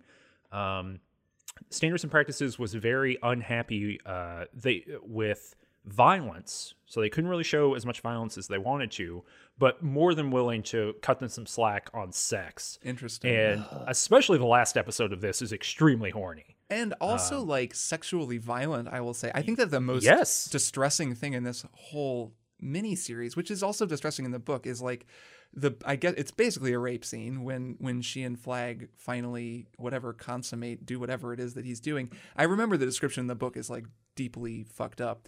And then when he brings her into Las Vegas and she's like totally out of it and like kind of holding her crotch like she's in pain, I was like, dude, this is messed up. Like the fact that this was on TV is pretty wild, because it was really distressing, like just seeing it.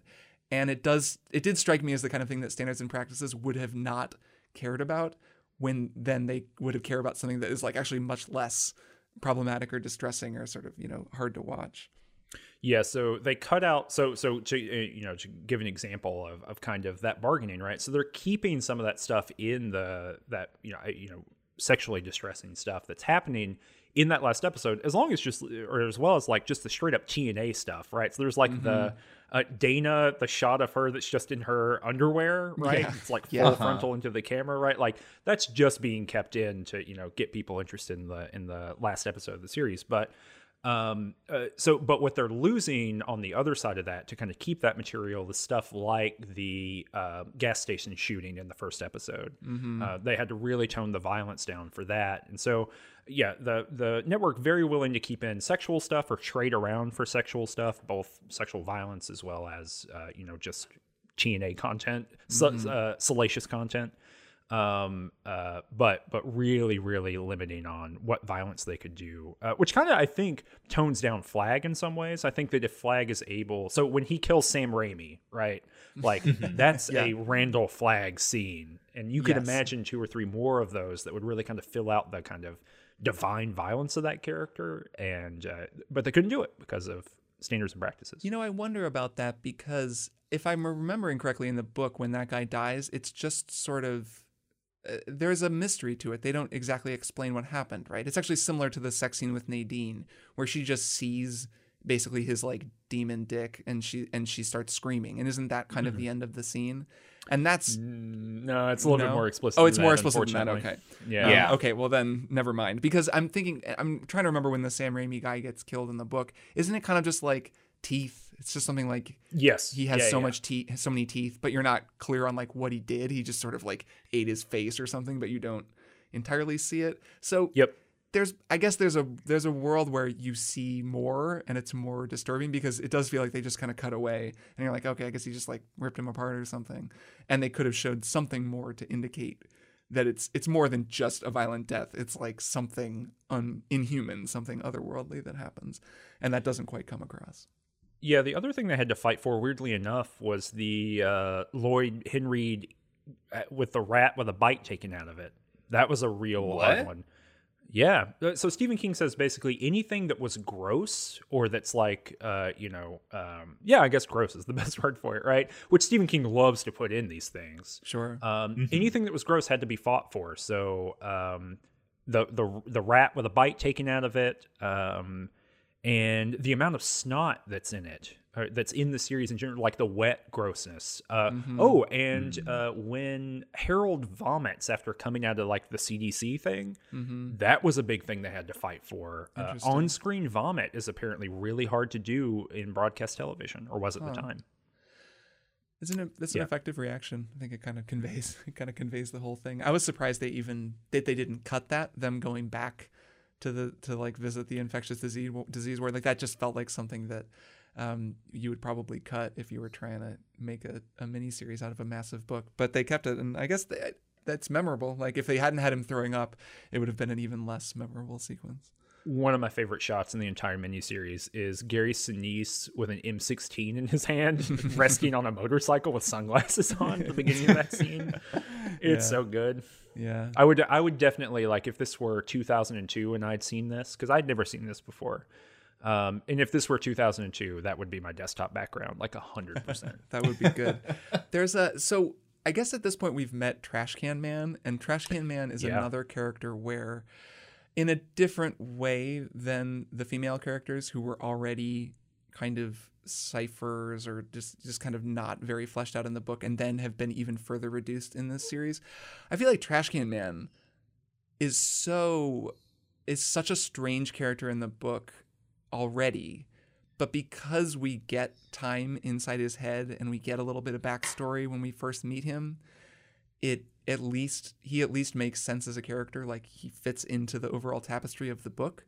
Where in this miniseries, I kept thinking when we first meet him, it's so rushed, it's so weird. He has so many of those little isms that are throughout this whole book, like how he'll be like bip de bop de boop, or these things that he says, right? I can't remember exactly what they are. Or my life for you. He has all these like totemic phrases, and the miniseries just throws them all at you at once.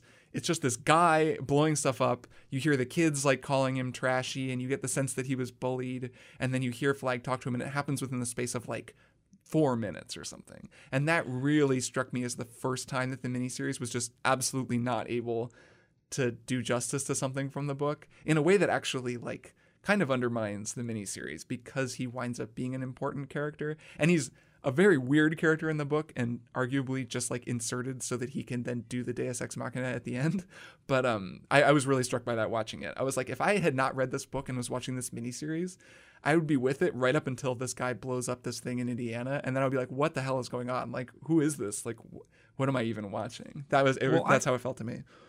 I'm curious, Michael, how you feel about this, because there's a big difference between the original 1979 novel that we read and the one that you've read, Kirk, the expanded edition.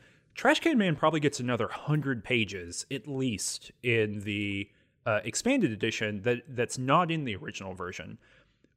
Although it is accelerated, I think, obviously from the miniseries, it's not that different from his original kind of version of the 1979 version. I mean, do you feel that way, Michael, or do you feel it's different? Yeah, I think you're right. I mean, Kirk is also correct in that because of the way prose works and the ways that novels work, when we go into Trash Can Man's perspective, we can get like backstory and context on him in a way that you can't really do with you maybe could do with a film, but we're not doing with this film because of various practicalities. But yeah, no, it feels very similar. And then I feel like they're aware of this. So in the book, I get the strong sense that at the beginning, Trash Can Man is basically normal in the sense that he, like, society has just collapsed, right? He is I think, maybe schizophrenic or something.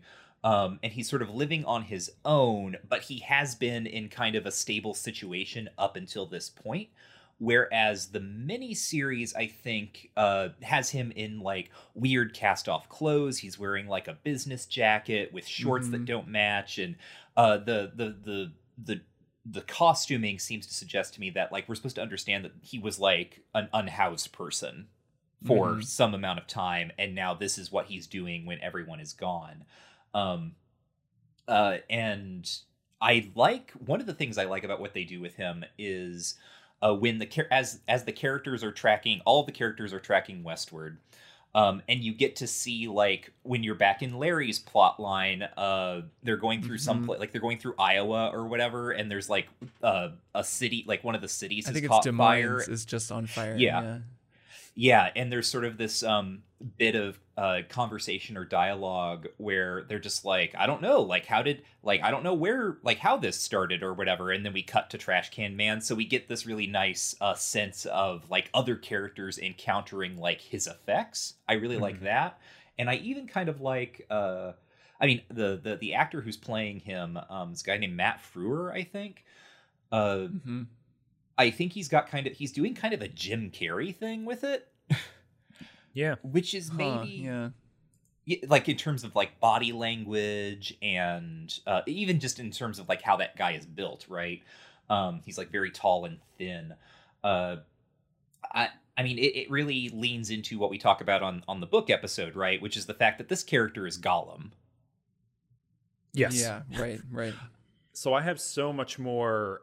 So Stephen King in the this is for information for you, Kirk, and for a reminder for people who maybe have listened to the book episode. We talk a lot about The Lord of the Rings in that episode. Sure, of course. Specifically because Stephen King in Dance Macabre talks about, trying to do a kind of Lord of the Ringsy kind of thing.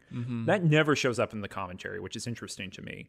But he does say several things, or there are several pieces of information that come up about Matt Frewer playing Trash Can Man. So let me give you the two less consequential ones, and then the one more consequential one. Oh, great. And this will also get us to another character. The first thing is that Matt Frewer was the first person to read for this miniseries, and the first person to be cast.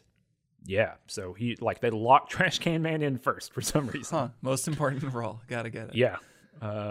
Second thing is that Jamie Sheridan, Miguel Ferrer, and Matt Frewer, apparently, when they were shooting in Vegas for a couple weeks, would go to the same strip club all the time. It was called like Glitter Gulch or something like that, which is a real 90s name. Yep. Okay. And Matt Frewer would go in the full makeup because they couldn't take the makeup off in between shots. And apparently, a woman's breast got stuck to his face.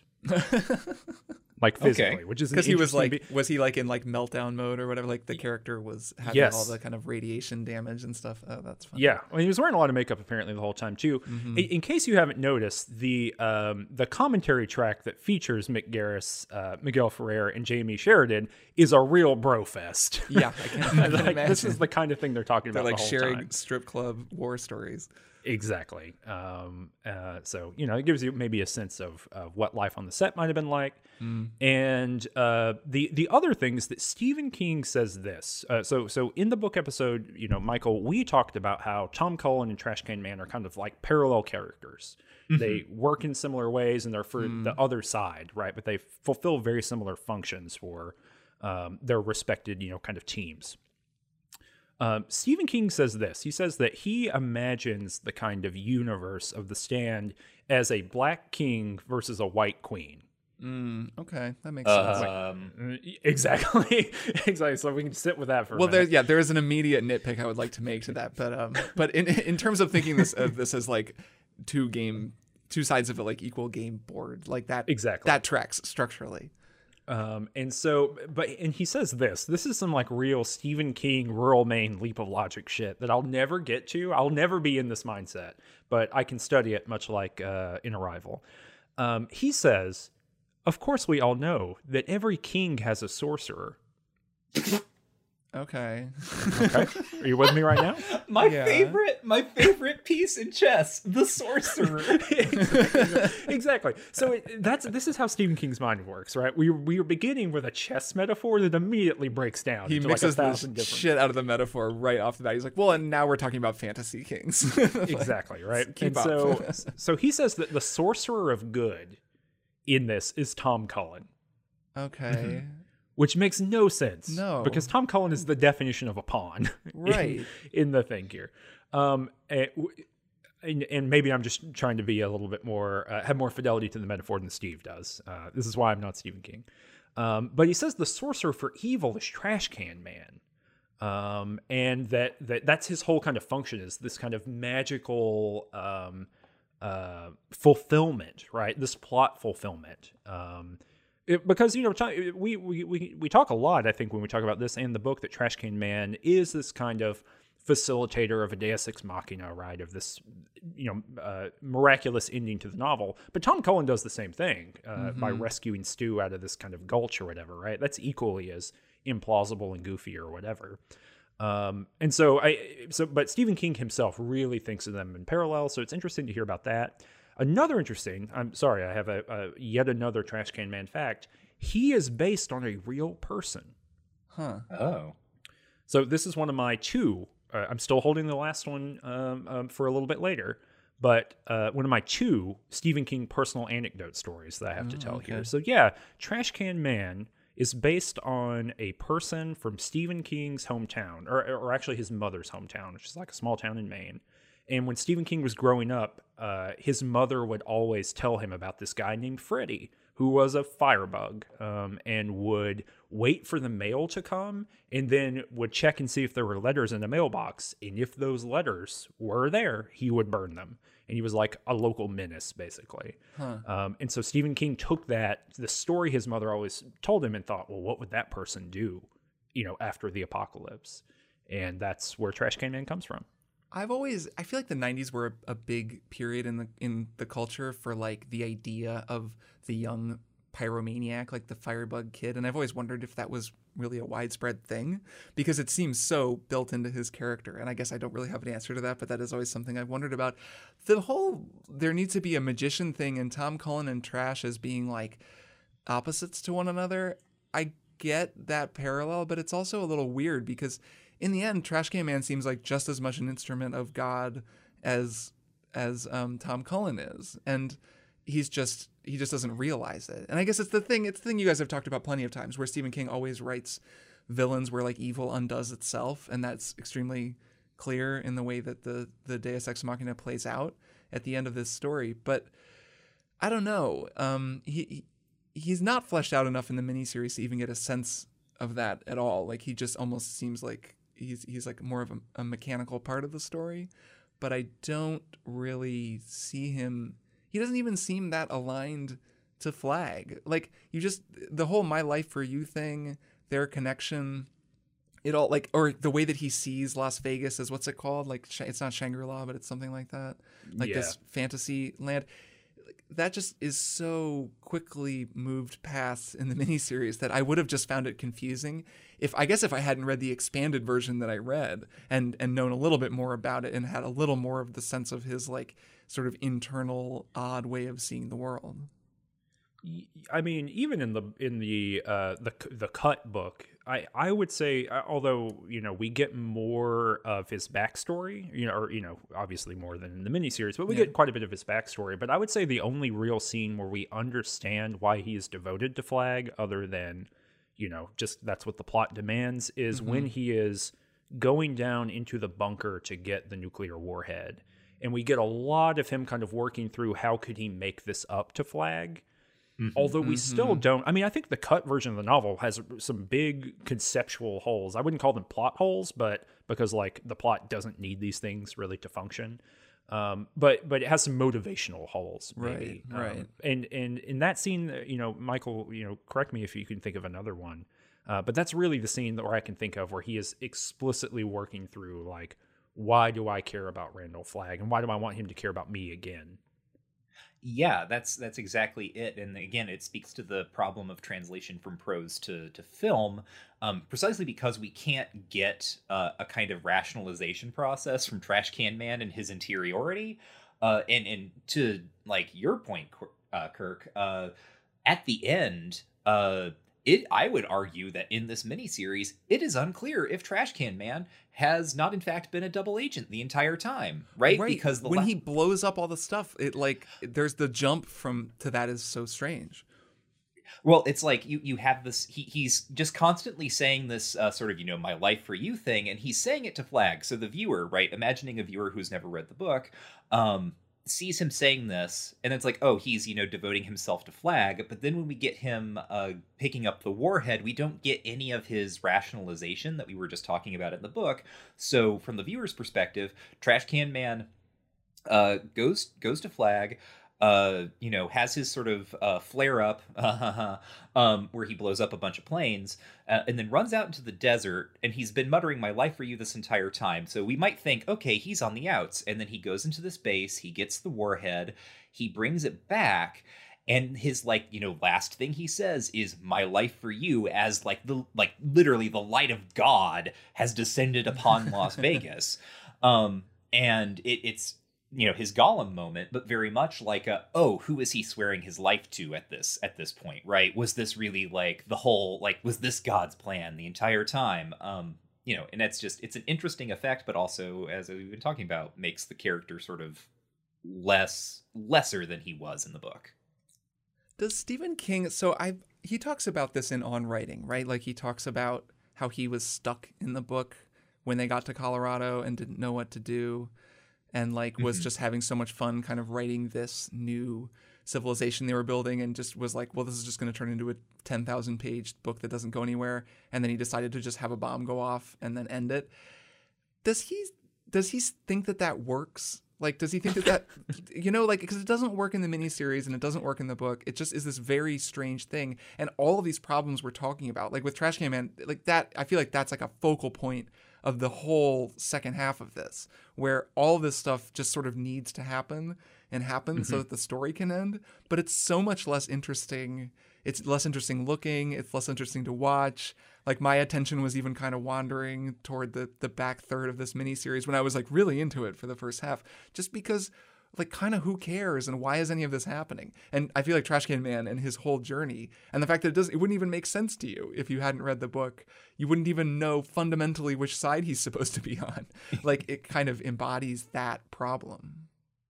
There's something really weird listening to Stephen King in the commentary for this, talking about that story that you're talking about, and I remember that too. Is that in On Writing or is that Dance I'm pretty sure it's in Macabre? On Writing because I recently read that for the first time actually, and I remember it and my memory doesn't work anymore. So like I'm assuming it must be something that I recently read because otherwise I wouldn't remember it.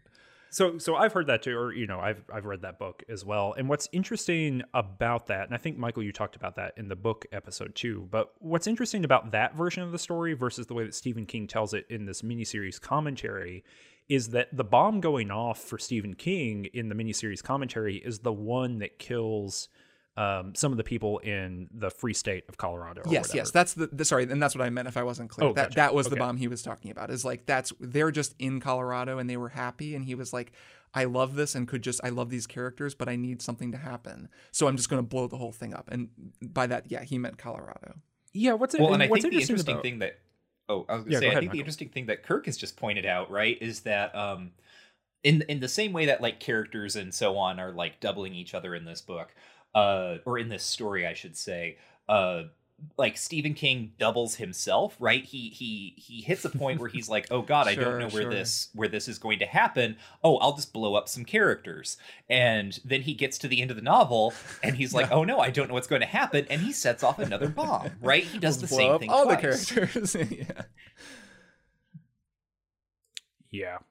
I don't know, Steve. What are you doing? It really.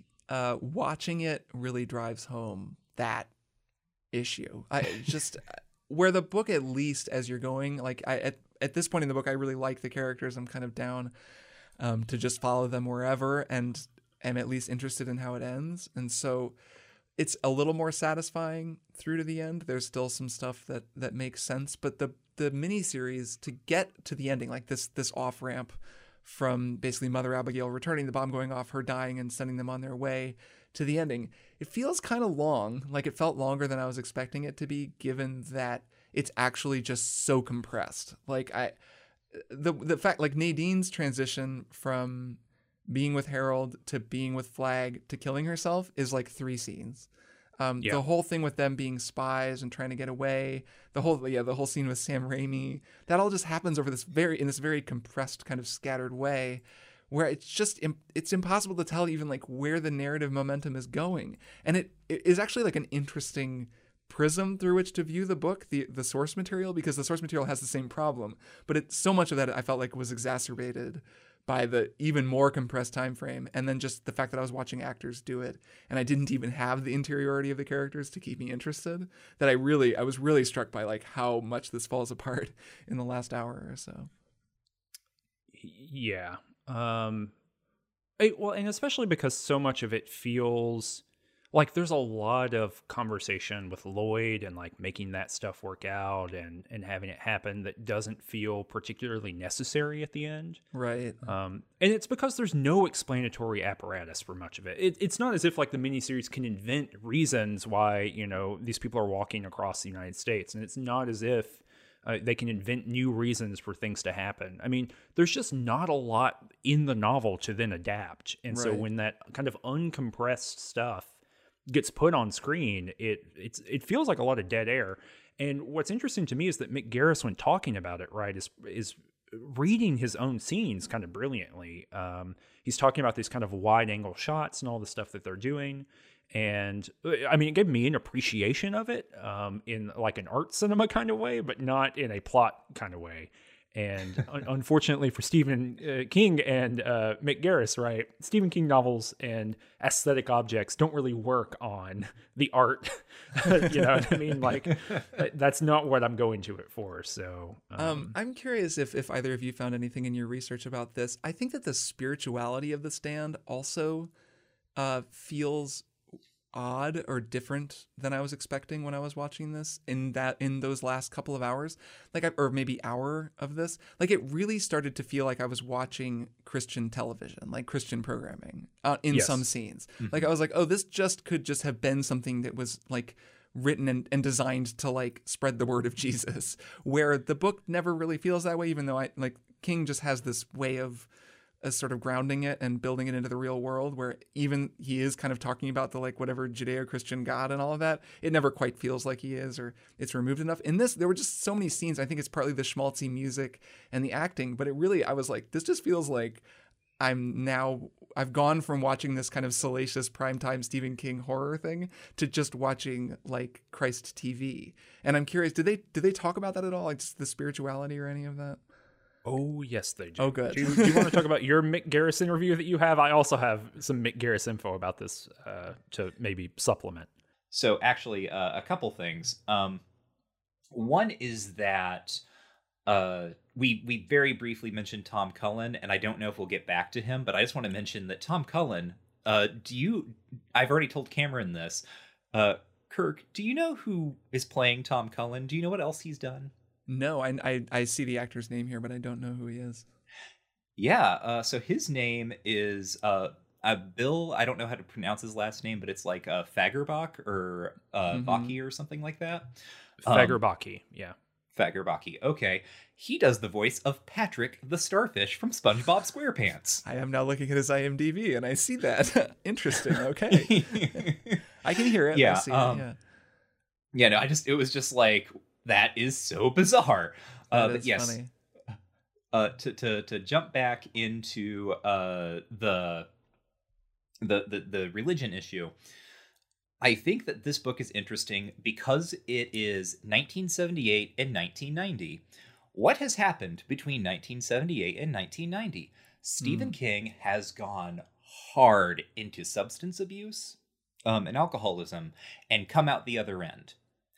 And I feel this in 90s King very, very strongly, and I can think of basically a whole cluster of books that come out basically after 1990, where God, in a much more sort of straightforwardly Christian sense, is present. And I don't get that sense so much in the 1978 text of The Stand.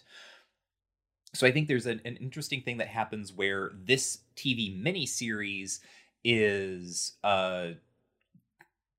taking a kind of it's seeing the effect of what I think is kind of a common story for people who are in recovery, right? Which is a sort of move to a stronger sense of religion. Here is this is going to give us so much to talk about, but in the interview that I read, Mick Garris talks about Stephen King is a believer. That is what he says. He says, I am not, but Stephen King is. So I don't know Stephen King. I haven't had a personal conversation with him, but apparently he has told Mick Garris that he does believe in God. Which makes sense and could mean a number of different things, right? There is that. This is Mick Garris explaining kind of the way that because he was asked, this is another thing, right? This is a sort of detail of Stephen King fandom. The interviewer who wrote this book explicitly asks Mick Garris, like, what about the religious content? Like, what do you think of that? And Mick Garris responds and says, basically, I'm not a believer, but I believe in kind of America. Okay. Yes. So here is this quote. Hell of an answer. That scene where Stu Redman escapes the hospital and looks and sees that waving American flag, it chokes me up when I watch it to this day. That flag is a symbol that has been stolen by the right, and I want it back. And this was an opportunity to try to take it back and remember what patriotism was about. That it was, we're all in this together, and that it was a level playing field. It wasn't just for the entitled. I hope that gets across as well, but obviously it's not a sledgehammer. The religious aspects of it are very important in the book. To accept this story is to accept this belief, and that good is rooted in something deeper and supernatural that Christianity is founded in. Mother Abigail is the symbol of that, and she's able to draw good to her from that. That again goes back to what religion really was about. Rather than controlling the masses, it was about brotherly love. Being able to do things for others, to sacrifice, to help others. I was able to put myself as a filmmaker into a place of, I'm telling a story and I've got to believe it. I'm committed to this. Hopefully that's how it plays out. Wow, that is a lot. There's a lot there. Yeah, so the sort of, I guess, point that I would draw out, right, is I do feel like Stephen King basically changed his mind in between 1978 and 1990 as to what exactly the God thing in this book is. Because in the book episode, this is a thing that I say, that, I think you could read The Stand and come away with the sense that, like, Mother Abigail is wrong in assuming that the thing she is talking to is the Christian God. Like, right. Maybe she's correct, right? But like the force that she is in touch with is so sort of alien and removed that she is the one who imputes Christianity to it. Whereas in this miniseries, especially, and this is mentioned in one of the interviews that I read, like the screenplay that Stephen King writes explicitly says that Flag is the devil. Well, it's actually, I didn't think about this when we were recording the book episode, but it goes back to a point that you made when we were reading Carrie, that Carrie's mother worships an entity that she is calling the Christian God, but is specifically a Cthulhu or a Lovecraft throwback kind of character, Nyarlathotep or something like that. And so, it's a moment of kind of misrecognition. I mean, it comes up a couple times in the commentary in really weird ways. So one is Mick Garris saying something very similar to what he said in that interview you just read. He says that he had to adopt a quote unquote what if attitude because he's not religious, but he says that Stephen King is a believer. He says these are Stephen King's real feelings that are kind of being expressed here.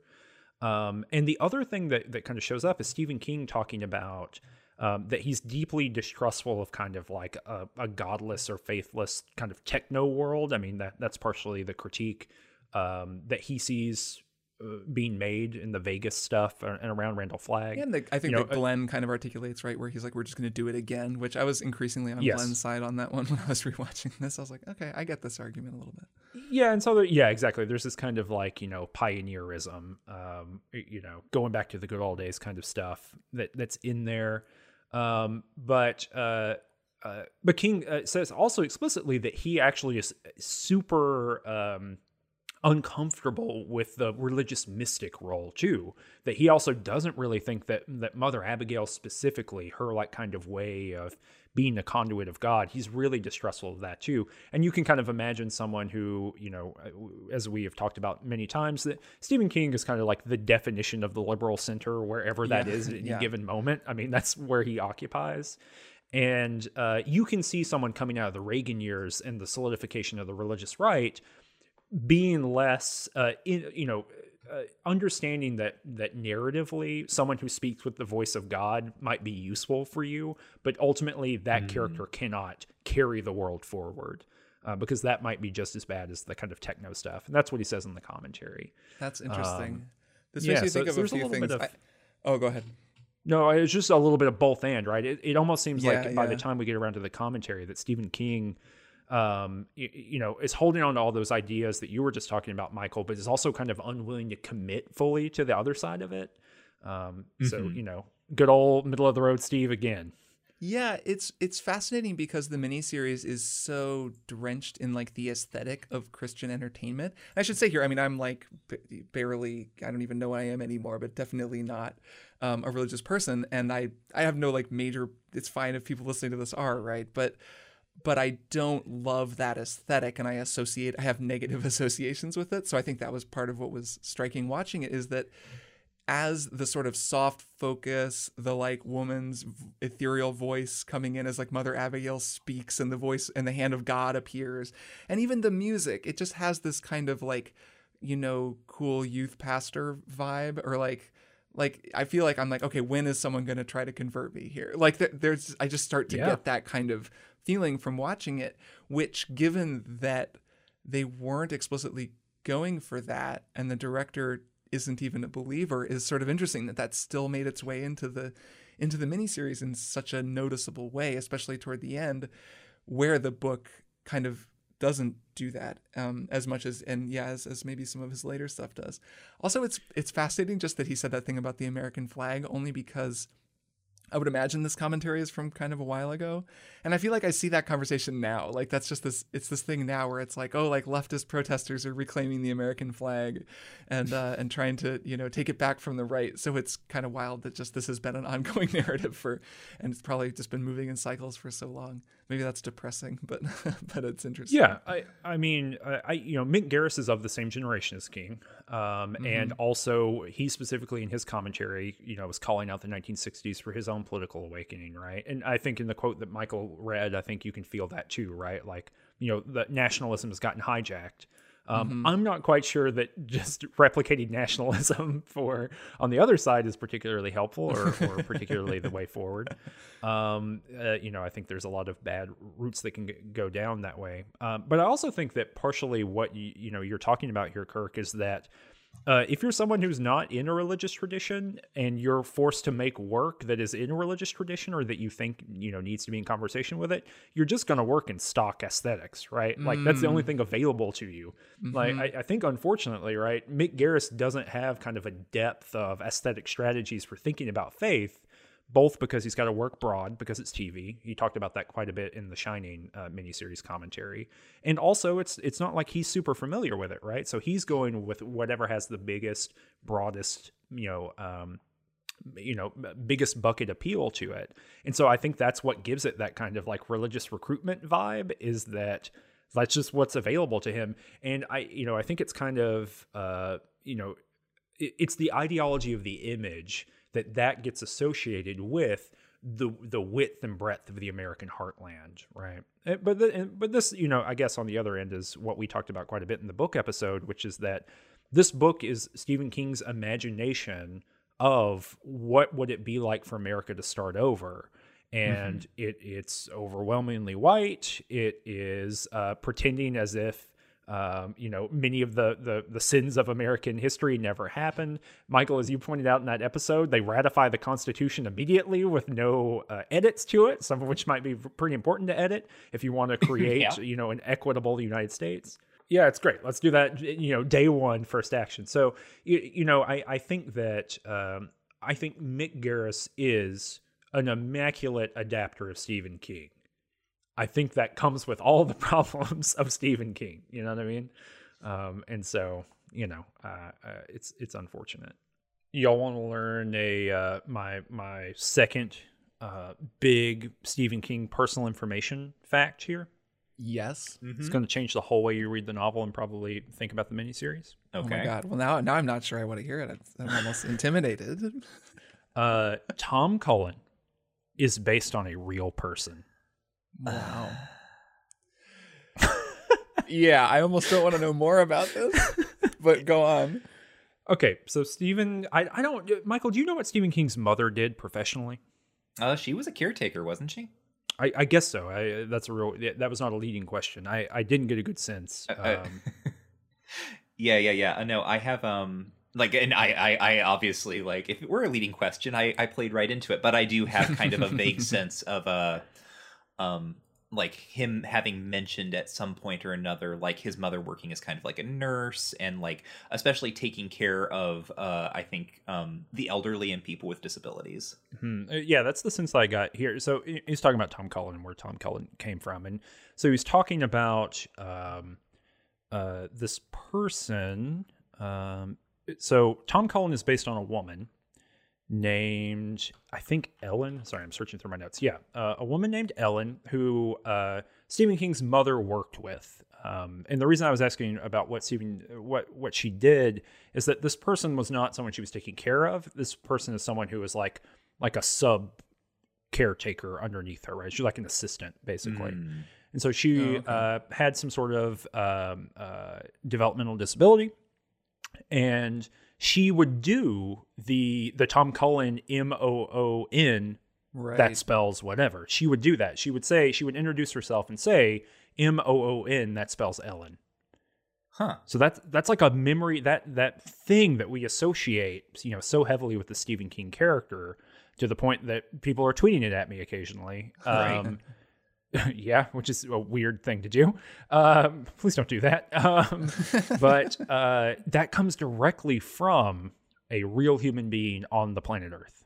Right, and it, speaks to what Kirk was saying earlier, right? That one of the ways Stephen King can feel so authentic is that he just takes stuff. Yeah. Right, from actual life. And there's something, I think that's maybe the standism. It's almost like a subgenre of Kingism. MOON, that spells Tom Cullen, and then when he actually says MMON, that spells Moon. That actually translates into this miniseries because it's sticky, right? Like I think that it almost goes beyond the book or the miniseries. Like people like know that saying, that phrase. And there's so many times in this miniseries where I was watching it and having these memories, even though I've read the book, like 3 years ago, 4 years ago, I still didn't remember all the Lillisms until I'd hear, well a day is one, or the things that Trash Can Man says, or the pokerizing. The one guy like pokerizes people to kill them, which is such a Stephen King-y thing to just have this extremely minor character, but he has this made-up catchphrase for killing people, and it's pretty creepy catchphrase. And he says it in the miniseries. He's like, "I'll pokerize you," or something like that. And then the guy, he just sort of dies, and you never get a sense of it. And all that stuff is really backgrounded in the miniseries. It kind of fleshes out the world and makes things feel more specific. But then Tom Cullen's whole thing and the MMON thing, that actually really cuts through. I feel like it's just the way that it's executed and the way he says it, and it's this very striking phrase. But it did strike me as a sort of an actual, character moment, or one of those little languageisms that really comes across and stuck with me and would have stuck with anybody who hadn't even read the book. Yeah, Tom Cullen is a character in the miniseries is a hard needle to thread, maybe to put it lightly. This is still the early 90s when it's perfectly okay to like play characters with mental, disabilities and not think twice about it. Right, this is the era of Forrest Gump. And like What's Eating Gilbert Grape, right? Oh, absolutely. There, yeah. But what's interesting that I learned, and so I think, there's nothing surprising about Tom Cullen in that regard, right? I think he is right in the middle of the road of like that type of character. And I think the performance in what it is, right, which we recognize in 2020 as being fucked up, probably, for lack of a better word, is perfectly serviceable and works as well as anything else does in it. But what I thought was interesting, both the Stephen King part of it being kind of pulled from life, but the other side is it meant a lot to Mick Garris to get this right, because Mick Garris has a sister with Down syndrome. And so he really I think had a pretty firm hand in how that character was shaped, and how people who treated Tom poorly were treated, and how they're, kind of shot and positioned, and how kind of real world, prejudice and ableism kind of shake out in relationship to that. And I think that doesn't work 100% all the way through the thing. But it is interesting that they were thinking, or at least Mick Garris was thinking pretty hard about how do you do this, and do you do it as respectfully as you can within the framework of the middle of the road ideologies of 1994. But they don't really talk too much about him. I actually really would have liked to hear that actor talk about this, but I could also understand why you might not want to revisit that. Yeah, there's a consistency there. Like they'll use, the R word, they use slurs that I would hear all the time in the 90s as a sort of, preteen, I guess is around how old I was when this was all happening. And it was just far more common to be extremely cruel about people with developmental disabilities, where now we've, I think generally, and pop culture certainly has come a long ways.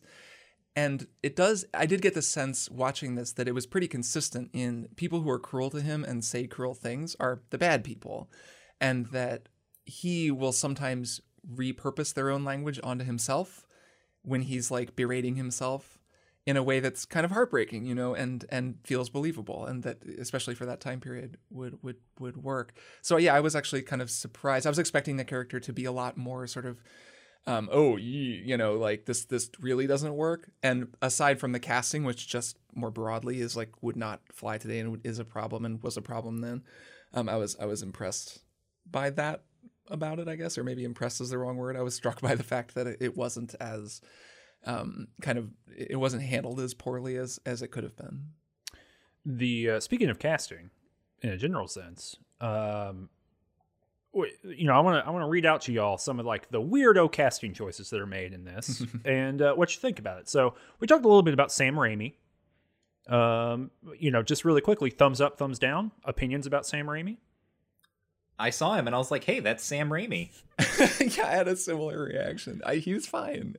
He's fine. It's cute, right? Like they were friends. I'm assuming they're friends because they're both sort of in the horror world. And Well, he's also in the. Well, weirdly enough, I think him and Mick Garris know one another, but it's him and Stephen King who are friends. that would have been my assumption. Well, what's surprising to me, right, is that Mick Garris's filmmaking style is very similar to Sam Raimi, and so in the Shining episode, I did all this research to figure out had they worked together, especially the special effects that they use. There's so many shots. Well, there's so many special effects techniques. And there's so many shots that are shared between something like Evil Dead 2 and these Mick Garris productions, especially the horror creature comes right up into the screen. When Larry's mom wakes up. It's actually the scariest part of the whole thing. Yeah. Which is kind of a random shot, but yeah, that is very Raimi. That's true. And so I was like, oh, there must be all these connections, but there's not. Apparently Stephen King had a film go to Cannes at some point. I don't know what movie this was. And Sam Raimi was also at Cannes with his first film. And they met there and they hung out. And Sam Raimi looked so young that Stephen King thought about taking his beer away from him because he thought he was 15 years old. Here's another one. What about John Landis? Who does John Landis play? He plays one of those assholes around that campfire who almost catches Tom on his way back. That's funny. I guess my not knowing that speaks to my reaction to that casting, but that's funny. I mean, I was gonna say, I knew John Landis was in this film. I don't know John Landis by sight. Oh, that's very funny. As soon as I saw him, I went, "Oh yeah, there's John Landis." I really? I recognized him sight even before he opened his mouth. As soon as he begins talking, right? If you know what John Landis sounds like, he's very recognizable voice. But yeah, I saw him and I was I turned to my wife and was like, "There he is, John Landis." You're like, "That's John Landis." What about Warren Frost? Who is Warren Frost? Oh, he's George Richardson. I'm actually looking at the IMDb. Warren Frost is Mark Frost from Twin Peaks, or Twin Peaks creator. He is his dad. He plays the doctor. Yes, yeah. She plays her dad. I can't believe I'm blanking on her name. Dr. Hayward. Yes, Dr. Hayward. Yes. Okay. Right. Okay. Well, since I'm the only person that cares about Warren Frost, clearly. Right. I care about Warren Frost. Okay. Good. Last one. A guy whose name I'm pretty sure is Tom Holland, which is weird. Yeah. Did you recognize it, Michael? You seem like you might know. Did you recognize him when you showed up? God. So this is a thing. I know I had a thought about this at the time because I noticed the name Tom Holland, and I'm like, that's weird. But I don't remember the rest of it. Tell me more. He's the director of Child's Play. Oh, that's right. Yeah. Crap. So I thought that this was Ray Wise for a minute when he first came on screen. I was like, is this Ray Wise? And then I was like, no, it's not him. Because he looks kind of like Ray Wise. And I didn't know that he was the Child's Play director. But that was my thought on Tom Holland. Yeah, they do have similar square heads. Just sort of a similar look. Yeah, he's got for being a director, he's got a real actor's look about him. I was like, damn. He looks like he's a guy who would be in a 1950s war film. Oh my gosh. I just to double check, I looked him up. His he directed The Langoliers. Yeah. Oh, he directed Thinner. He directed the Thinner adaptation. Awesome. And Fright Night. Yes, of course, Tom Holland did Fright Night. So this is all very the Stephen King repertory actors and directors and these things. But speaking of his bearing, his image on Wikipedia is him looking sort of smartly out of frame with his arms crossed over his chest, and he has a cardigan wrapped around his neck.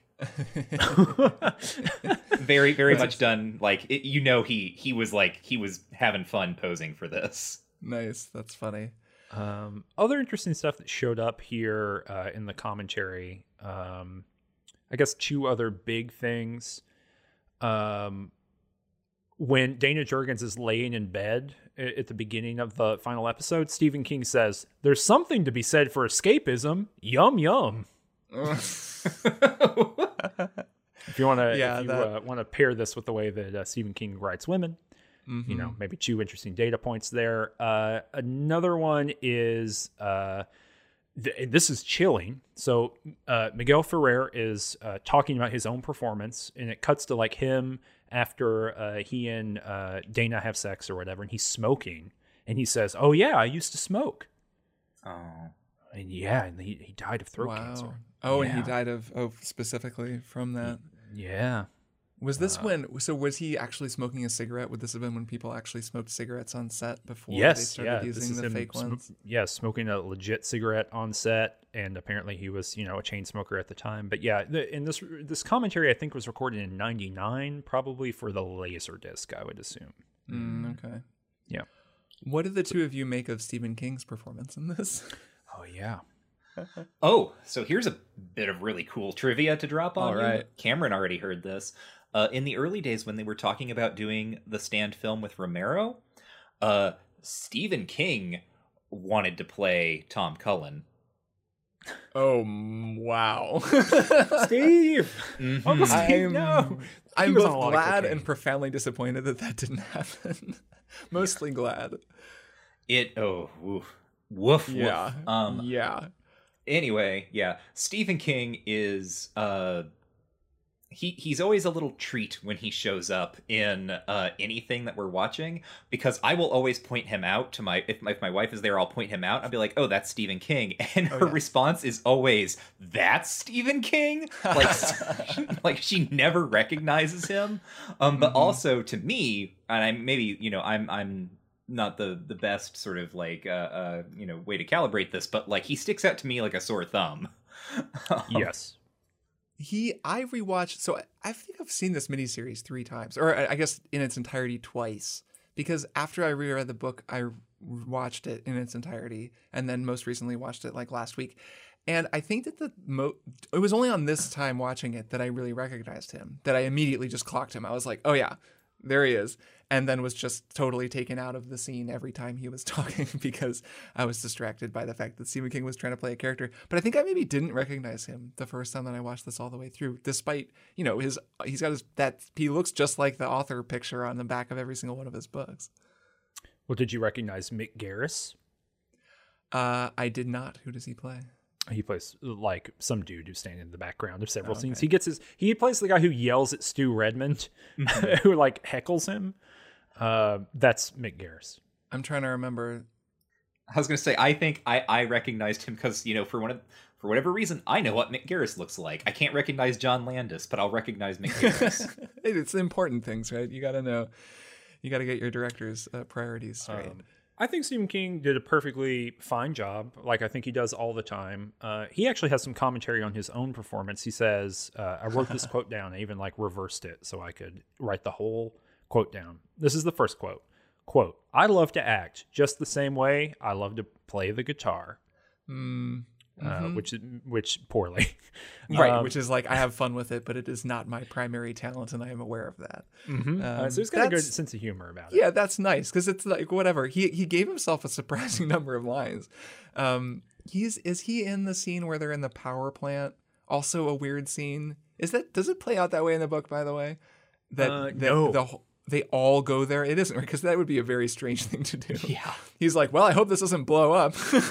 Yeah, and then we all die because we're all here for some reason. No, it does not. It's like the small team who does it and Right. lights part of Boulder on fire, and we get like 50 pages about it. Oh yeah, I like that stuff in the book, right? All those little where it hops from scene to scene to scene really quickly, like when all the people just die who were immune, but they die for other reasons in the book. I missed that. I missed that from the. Oh, is that in the expanded Yes. book? Yeah. So my entire memory of this book is basically different than the book that most people read when they read it when it came out. Yes, no, that's what we talk about in the book episode. That's how all the fascinating. things that are like very memorable about this book are just not in the original version. Yeah, because those little vignettes are incredibly good. Like I think like some of the most gripping parts of the book maybe is just hopping from person to person after they've survived this pandemic, but before, while they're still extremely unsafe and the world is not a safe place. That's funny to know. Yeah, the other thing that Steve says about his own performance is that he says he's been, quote, in previous films, quote, been typecast as a country asshole. Huh.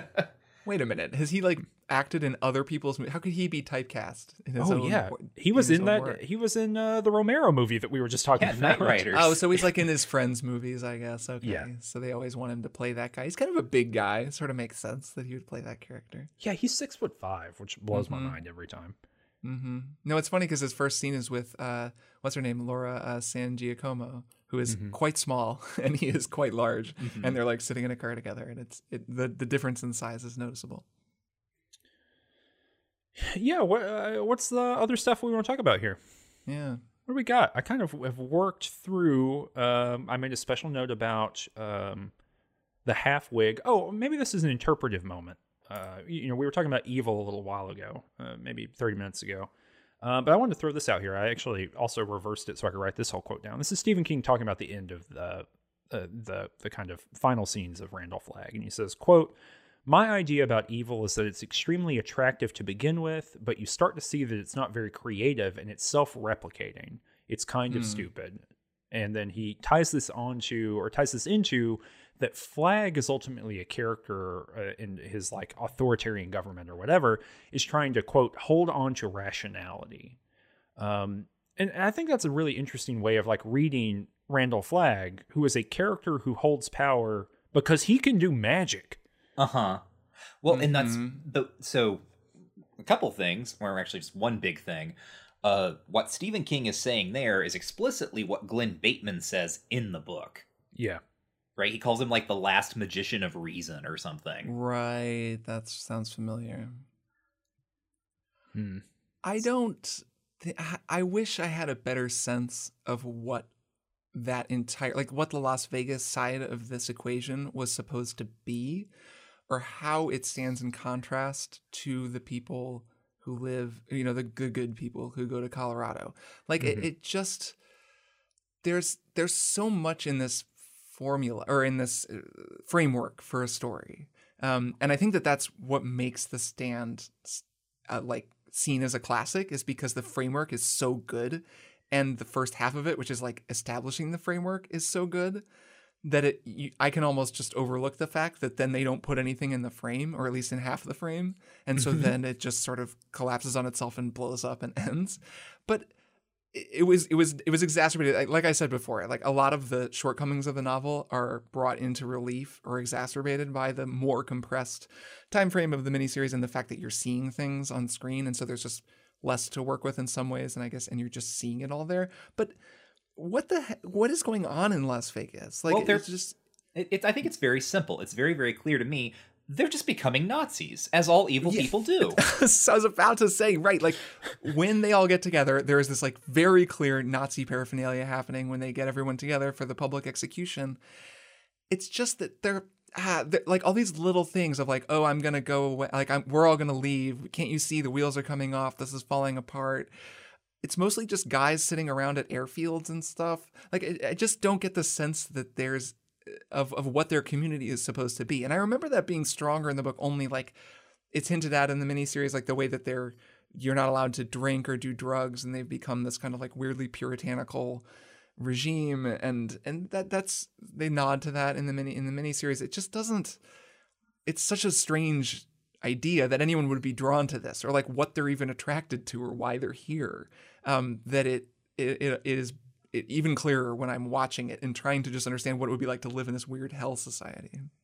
They do have a public works department though, because after she jumps off that building and splats on the ground, there's someone there to spray that down. Right. They clean it right up. I guess we saw that, right? We saw them going through and getting the bodies out of the street. Yeah. And sort of bringing things back. That suicide scene also is so rushed and strange. I mean, we've gone over time and again how Nadine like just doesn't get enough to do and is a very weird character. But all of that, I don't know. I don't know if I wanted more. I didn't want more of like watching her just be this sort of abused person, who is apparently just mentally snapped. But also that scene just felt so rushed and so quick. And also I was struck by just how in rapid succession 2 female characters commit suicide to like escape whatever torture by men. And like it's like there aren't that many women in this to begin with, and then just very quickly, like it's just the same fate for two of the only female characters in the whole thing after Mother Abigail has also died. And I was like, wow, I don't think this would have resonated to me like when I was 12 watching this or something, but it really sticks out now. Well, I mean, the weird thing about that too, right, is that I think the book's a little bit smarter in that regard.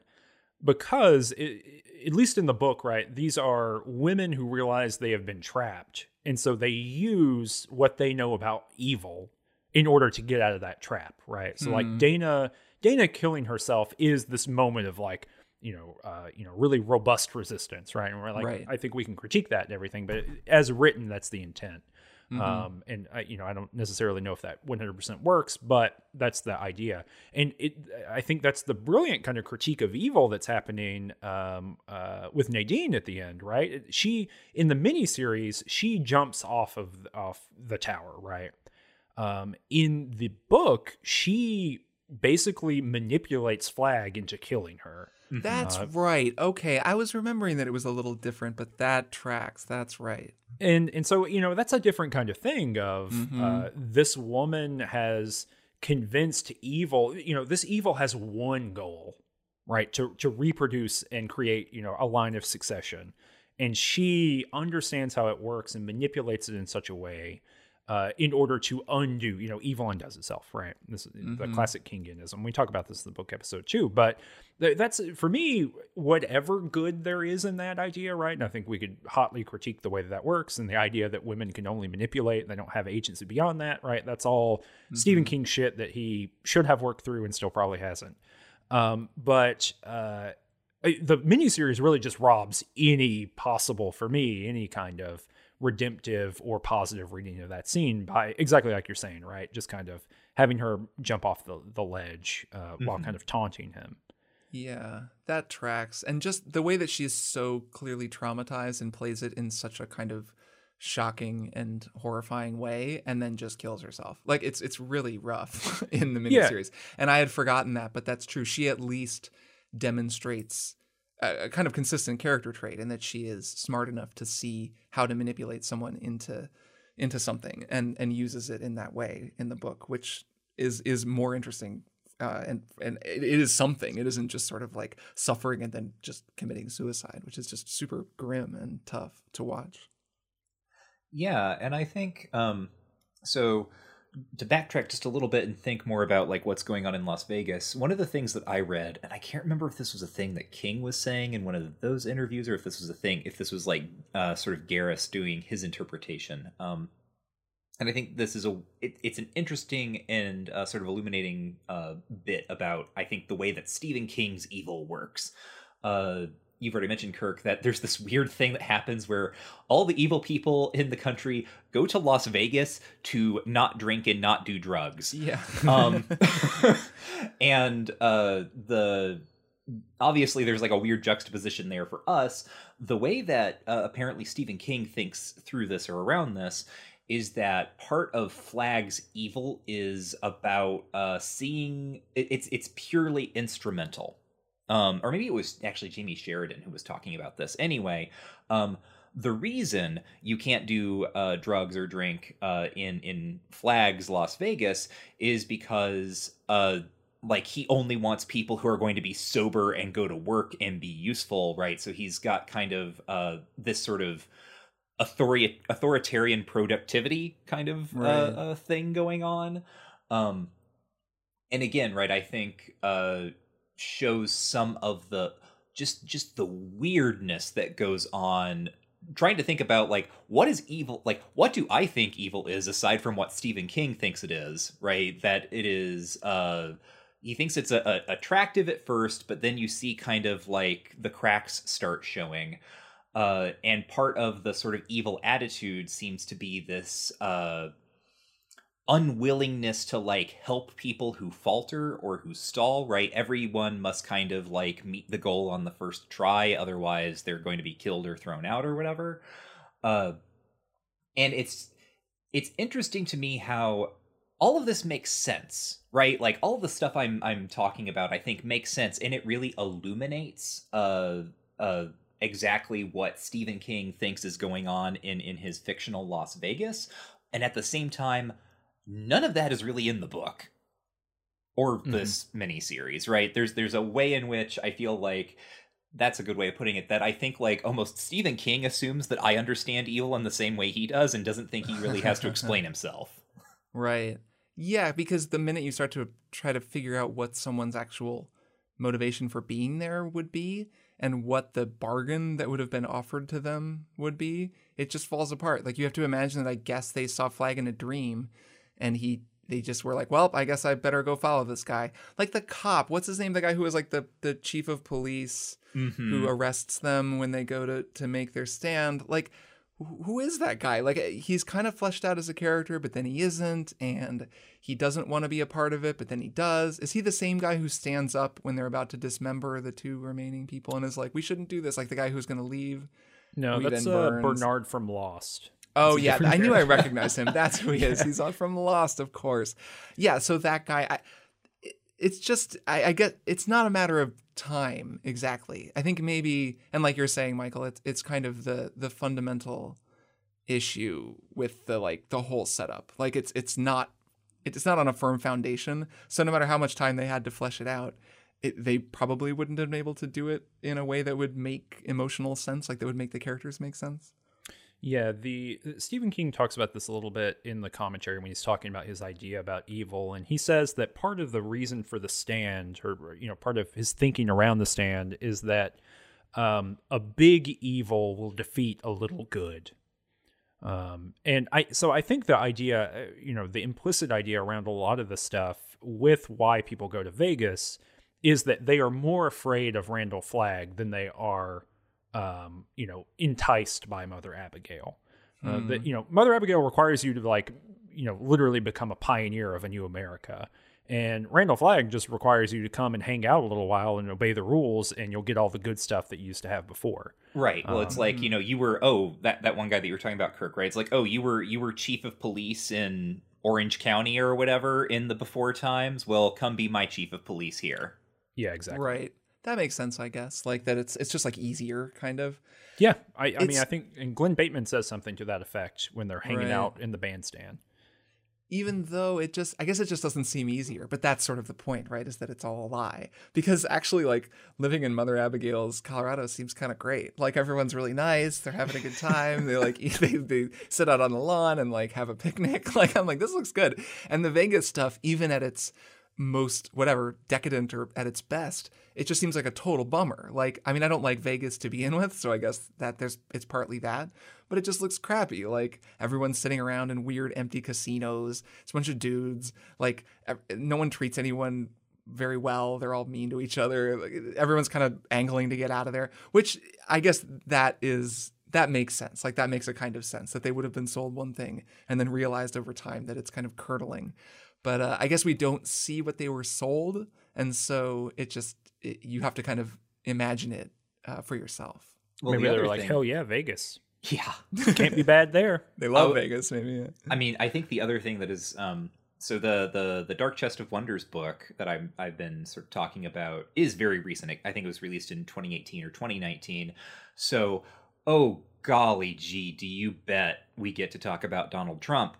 Oh boy, I bet. But I think one of the ways, like, Kirk, the stuff that you were just saying about how, like, just frankly how clearly unpleasant it seems to be in Vegas is precisely the way that I think is sort of like the liberal imaginary of what it's like inside the Trump White House. Right, where everyone is kind of constantly like jockeying against one another and always looking for their way out. Right, like, where am I? Like, how do I get out of this and get into something sort of less volatile? And I think part of the issue, at least, right, is that I think we live in a time where we realize how much of an actual fantasy that is. In that, like, the person who goes to Randall Flagg to continue to be the chief of police because it's easier is perfectly fine continuing to be the chief of police because it's easier. Right, like there's not going to necessarily be that kind of qualm because these are people who are really in it for this particular institution or this particular structure, and they know who's going to butter their bread. That is interesting, and that is something that I think there's a sort of a failure. I feel my own failure of imagination on sometimes when considering the Trump White House, because it does seem to me like it would just be the worst, most stressful, and just bad place to be. And I do imagine it as being somewhat like that. That's actually really interesting. Even though I'm aware that there must be something that I'm not able to conceive of on a like kind of fundamental level with a person who would be drawn to that in the first place, and who would go there. And it seems as though this book and this miniseries also like aren't really able to fully explore that. Like Lloyd is the closest thing, but also Lloyd is just sort of a mad dog killer, right? Like he's not the chief of police. Like that character could actually have been explored in a way that would maybe provide some fictional insight into the sort of person who would then in our modern age, want to go be whatever like Chad Wolf, right? Like the head of the Department of Homeland Security under Trump,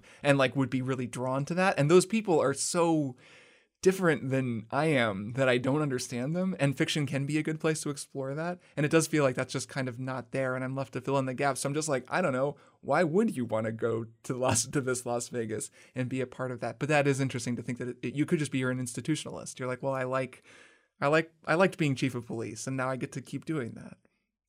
Yeah, I mean, that's kind of, obviously it doesn't show up in the miniseries, but that's kind of how the guy who is running the census of Las Vegas, that's kind of how his story works in the book. Is that like he's just a dude who's good at keeping track of everyone, and Randall Flagg says he's going to be the head of the secret police at some point once they eventually get the secret police going. But yeah, he's just good at managing and keeping track of people, and he likes doing that, and he likes that kind of bureaucratic systematicity. And so that's what he's going to do. And there's no room for that. There's in fact, kind of an antithetical relationship to that. One thing that is missing, I think, kind of ideologically from the end of the miniseries that's in the book is that the miniseries is just like, yeah, well, we might do okay in the future. And in the book, it's like, okay, we're moving back to Maine. Like right, me and my family are going to pioneer Maine again. And so it's like, a totally different relationship to in the book. I guess, you can see one of the ways that they are oppositional is that, rustic America, pioneer, whatever kind of colonial vibe that's going on in Colorado versus we are going to recreate the state, not necessarily Nazis, although secret police, pretty Nazi-ish. But some kind of state, right, in Las Vegas with Randall Flagg at the top. And so at the end of that, you get, okay, we've gotten rid of Las Vegas, so we are going to have something that's very decentralized, very libertarian, very, rural Maine and the salt of the earth people, right? All these things that Stephen King valorizes. Whereas opposed to the end of the miniseries, which is like, I guess we're going to recreate the American state, but in Colorado, there's not really an ideological opposition that carries through. Even though we get that incredible scene of everyone singing the national anthem. Man, that whole sequence, that town hall sequence. I remember there's a scene, and it's in both the book and the miniseries, when Stu first gets up to talk and everyone just applauds for a long time, which is a really nice scene. It made me think of whenever that was now 500 years ago when the race was called for Biden and like people were just like, we just need to applaud for something, even though like we're not really there and it feels like it's been so long since then. But there was this sense of like release where everyone was just like, okay, let's just celebrate together because we need to, because it's been tough. And I really felt that energy. I was like, oh, I kind of like get this scene on a different level now. Even while immediately after that, there's this completely uncritical, like, okay, and America is rad. We're going to just be America. Also, pretty much everybody here is white, but that's fine. And like, here we are, and we're just going to rebuild America because isn't it awesome? Which is so 1990s. Like, it's so kind of Clinton era, just a very different view of America that we have now. And really stuck out to me watching this as it was almost charming. I mean, it wasn't, because I was like, well, I this was kind of a wrong-headed view and it was ignoring so many things, but it almost felt charming to me how sort of old-fashioned that felt. It's like quaint in the way that a children's drawing can be quaint. Yeah, exactly. Well, the wild thing too, right, is that we have this exact ideology, a libertarian inflected nationalism that is all about reestablishing the American order. It happens in 1994, and it's Newt Gingrich's contract with America. Oh, yeah, that's very true. Right? And so, like, that's the weird thing, is that Stephen King and Mick Garris are in their 1968-ishness, right? That's how they think of these politics, right? In embracing all of these values, they are literally just embracing what the far right is up to. Very, as you're saying, very uncritically, right? As if these abstract values of Americanness or whatever have nothing to do with the material politics of people's day-to-day lives. Right. And there's like a disconnect there. Yeah, and the two, importantly, you're right, you were talking about women and kind of the unceremonious way that they're, killed at the end of the series. Both of the mainline black characters are also murdered, or one dies, I guess, and one is murdered. And so, that all of that, I think, is part of this kind of, I don't know, weird ideological bundle, contradictory bundle that shows up toward the end here. And you wonder if anyone even thought about that, right? Like, it could just be, they're like, well, we have a few non-white characters, and then that was as far as they thought about it. Like, I wonder if this was something that anyone even had a second thought about. Like, we're now clearly, like, a lot of people would be like, okay, at the very least, we're going to catch hell for this if we release this. And also would be like, and this is also like a worse story and bad for all these clear reasons. Let's make a better story with a better cast. But I wonder if when people were making stuff in the 90s at that time period, they were just like, nah, whatever, this is just America. And it didn't even occur to them that this was actually like a really grossly inaccurate thing, or that there were all of these disconnects with like what they were saying versus what they were representing on screen, and whose, political philosophies they were actually embracing with the moral of the story, such as it is. Well, beautifully, we're going to get a chance to find out, because we're going to see someone remaking The Stand in 2020. That is so true. And my God, what do we know about the remake? Have the two of you looked into that at all? I think Michael knows more than I do. I think the one thing that kind of sticks out based on what you just talked about is that they've but they have cast a black man to be Larry. Mm-hmm. And so I think I maybe saw that. That's okay. That's at least changing. I don't know the actor's name, but I can look. But that's at least maybe thinking about, this kind of monolithic whiteness in the cast, and also, thinking about how Larry was specifically making music that made him sound black. Right. And that was never really investigated, even though that on its own is like a fascinating topic that could be explored even with a white character in a really interesting way. It's just sort of touched on as like, oh yeah, this is a thing. He just appropriated black music and succeeded. And it's how Larry is cool, right? Yeah, right, sure. That's one of the problems of like the Stephen King way of thinking through this problem, and like the capital L liberal racism. It's the I would have voted for Obama a third time, right? I love black music. It's so great, right? Jovan Adipo is playing Larry Underwood. Yes. No. He was in Fences. He was in The Leftovers. Apparently, he was in Watchmen. Oh, I do know him. Oh, never mind. I totally know him. I just didn't know him by name. I think I know who he is. Oh, that's cool. He's a good actor. I just wonder if some of the story beats will be the same, or if I'm very curious. I'm dying to watch it. Like I'm really dying to watch the new Stand, even if it's terrible. I cannot wait to see just what it will even be. I think I'm imagining it's going to swerve in a lot of ways, partly because, one thing that it's going to have that this really didn't is a bigger budget, because we now live in a post Game of Thrones world. Like there is a kind of visual template for what a vast fantasy can look like on a television screen that we didn't have in 1994. But yeah, some of the stuff that I saw seemed like there are clearly scenes that are happening that are not scenes from the book. They're kind of if you think of the recent It films, where they'll take kind of a character or the character's like problem or situation, and then they rewrite that into a new kind of scene or a slightly like a plot line that is in conception similar to what happens in the book, but the set pieces are different. I saw, like, for instance, there's definitely going to be some like bizarre scene where Flag visits Harold in his dreams, and there's all sorts of like sexy neon light ladies dancing around, for example. And then I know that, let me think, what was the other interesting bit of casting? Ralph Brentner, a character whom we have not talked about at all, because as I say on the book podcast, his distinguishing characteristic is that he wears a hat.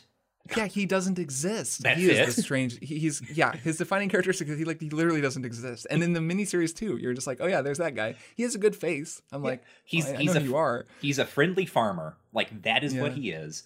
An interesting change there. He has been changed to a character named Ray Brentner, who is Native American. And it's a woman. I can't remember the actress's name. I'm looking it up. It's like Irene Bedard is her name. I'm looking at the IMDb now. Yes. So there's that that's going on, which I think is, again, interesting because it shows to some extent, right, an idea. Like I say this in the book episode as well, right? The end of this is the end of this story is 4 white men and a dog walking across the country, Right. and they have clearly, like, shaken that up a little bit.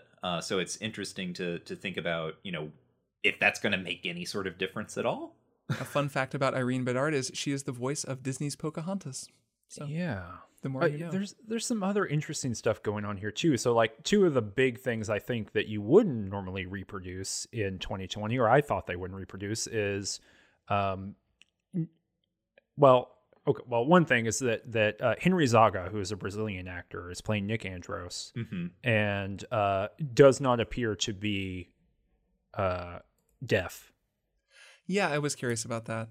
Like looking back at it, just thinking, I feel like this probably wouldn't be done this way with a hearing actor playing a deaf character. Yeah, you wouldn't think that, and yet, and then Tom Cullen is still in it, which I think it'd be hard to do the thing without Tom Cullen, but I don't know how that will play. Right, that's interesting because, like, Tom Cullen is structurally, like, that's a character who has a purpose within this story. You could also rewrite Tom Cullen in a way that's, like, easier for the present moment, and I don't know how much they'll do that. I bet they could. That does seem to me. You could just make the character, like, you could just make him not explicitly, developmentally disabled. You could just make him an odd guy or something, like, and make it a little just more subtle, and it could still kind of work. But yeah, I'll be curious what they do. God, I'm curious about everything about this miniseries. Yeah, me too. I mean, because the other way to do it would be just to cast an actor with an appropriate disability. Also true. Yep. Which is a much more common practice now, and totally is fine. I think it was something that people just thought, I don't know, wouldn't work or something before they started doing it. But now I'll see all kinds of things, and it's great. It works fine. Yeah. So I'm also deeply curious. I'm sure that I will watch this first episode, even though it is appearing on CBS. Yeah, you got that to watch Picard and then canceled it, and because that show wasn't even good. And I'm skeptical, though they throw money. A lot of times these sort of weird new streaming services will throw a ton of money at something because they really want a Game of Thrones style thing, or this would be maybe a little bit more like Watchmen, like a limited series that everyone's talking about and is really irresistible. And so there's a chance they like just really, finance the crap out of it and make it great. Well, the showrunner is, or one of the 2 showrunners is one of the writers for Justified. Okay, I like that so show. I'll give it a shot. And King, what's King's involvement? It looks like he's not. Is he just like a producer? He and Joe Hill, his son Joe Hill, have written a couple episodes. I think maybe they wrote the first and last episode or something like that. Okay. They wrote the last episode together, and then Owen King. Stephen King and Owen King wrote the last episode together, and I think Owen King has co-written a couple of the other episodes. Got it. That's cool. Is Owen the one who like punched up the ending to 11/24/63? I know you guys probably haven't talked about that book yet, but isn't that the story that he actually helped King fix the ending to that book, which I won't spoil, but has a actually pretty good ending? I think that was Joe Hill. That might have been Joe. The other one. Got it. Well, that maybe bodes well then if one of his sons is helping him. Yeah, Owen King has almost, I think the vast majority, because he's also a writer, but I think the vast majority of his published output has been with Stephen King. Oh, okay. So he's just sort of like helps his dad out. It kind of has that vibe. My impression is that when Stephen King inevitably passes, the person who will like continue those projects or finish whatever needs to be finished would be Owen King. He feels like he is the Christopher Tolkien of the King family. Got it. Okay, he's like the guy in Knives Out, the son who Exactly. manages the empire. Yes, that's kind of uncharitable, I guess. I'm sure Owen. No, King well, the guy in King Knives is cool. Out is, I think, based on Christopher Tolkien. So, oh, really? Oh, that's funny. I believe so. I mean, they have sense. almost the exact same affect and the same kind of litigious, right. vibe. So I don't know. It's coming out on December 17th, so that'll be the week that people are listening to this, and so we can all check it out together. It's such timing. It's so funny. I can't wait. Okay, cool. Well, any last things we want to talk about here that we didn't get to? Man, no, I was glad I rewatched this, and it was very fun to come and talk about it. It's fun to watch something like this and then have people to go talk to about it instead of just watching it and being alone with my thoughts. Yeah, I don't think you want to watch any of these Stephen King adaptations and be forced to be alone with your thoughts. I think that's a bad, bad outcome. Kirk, do you have anything you want to plug? Oh, I don't know. I do 2 other podcasts, a music podcast called Strong Songs and a video game podcast called Triple Click that are easy to find. But no, I was very happy to be here. This is a delight, and I love you guys' show, and so I'm honored to be your first guest.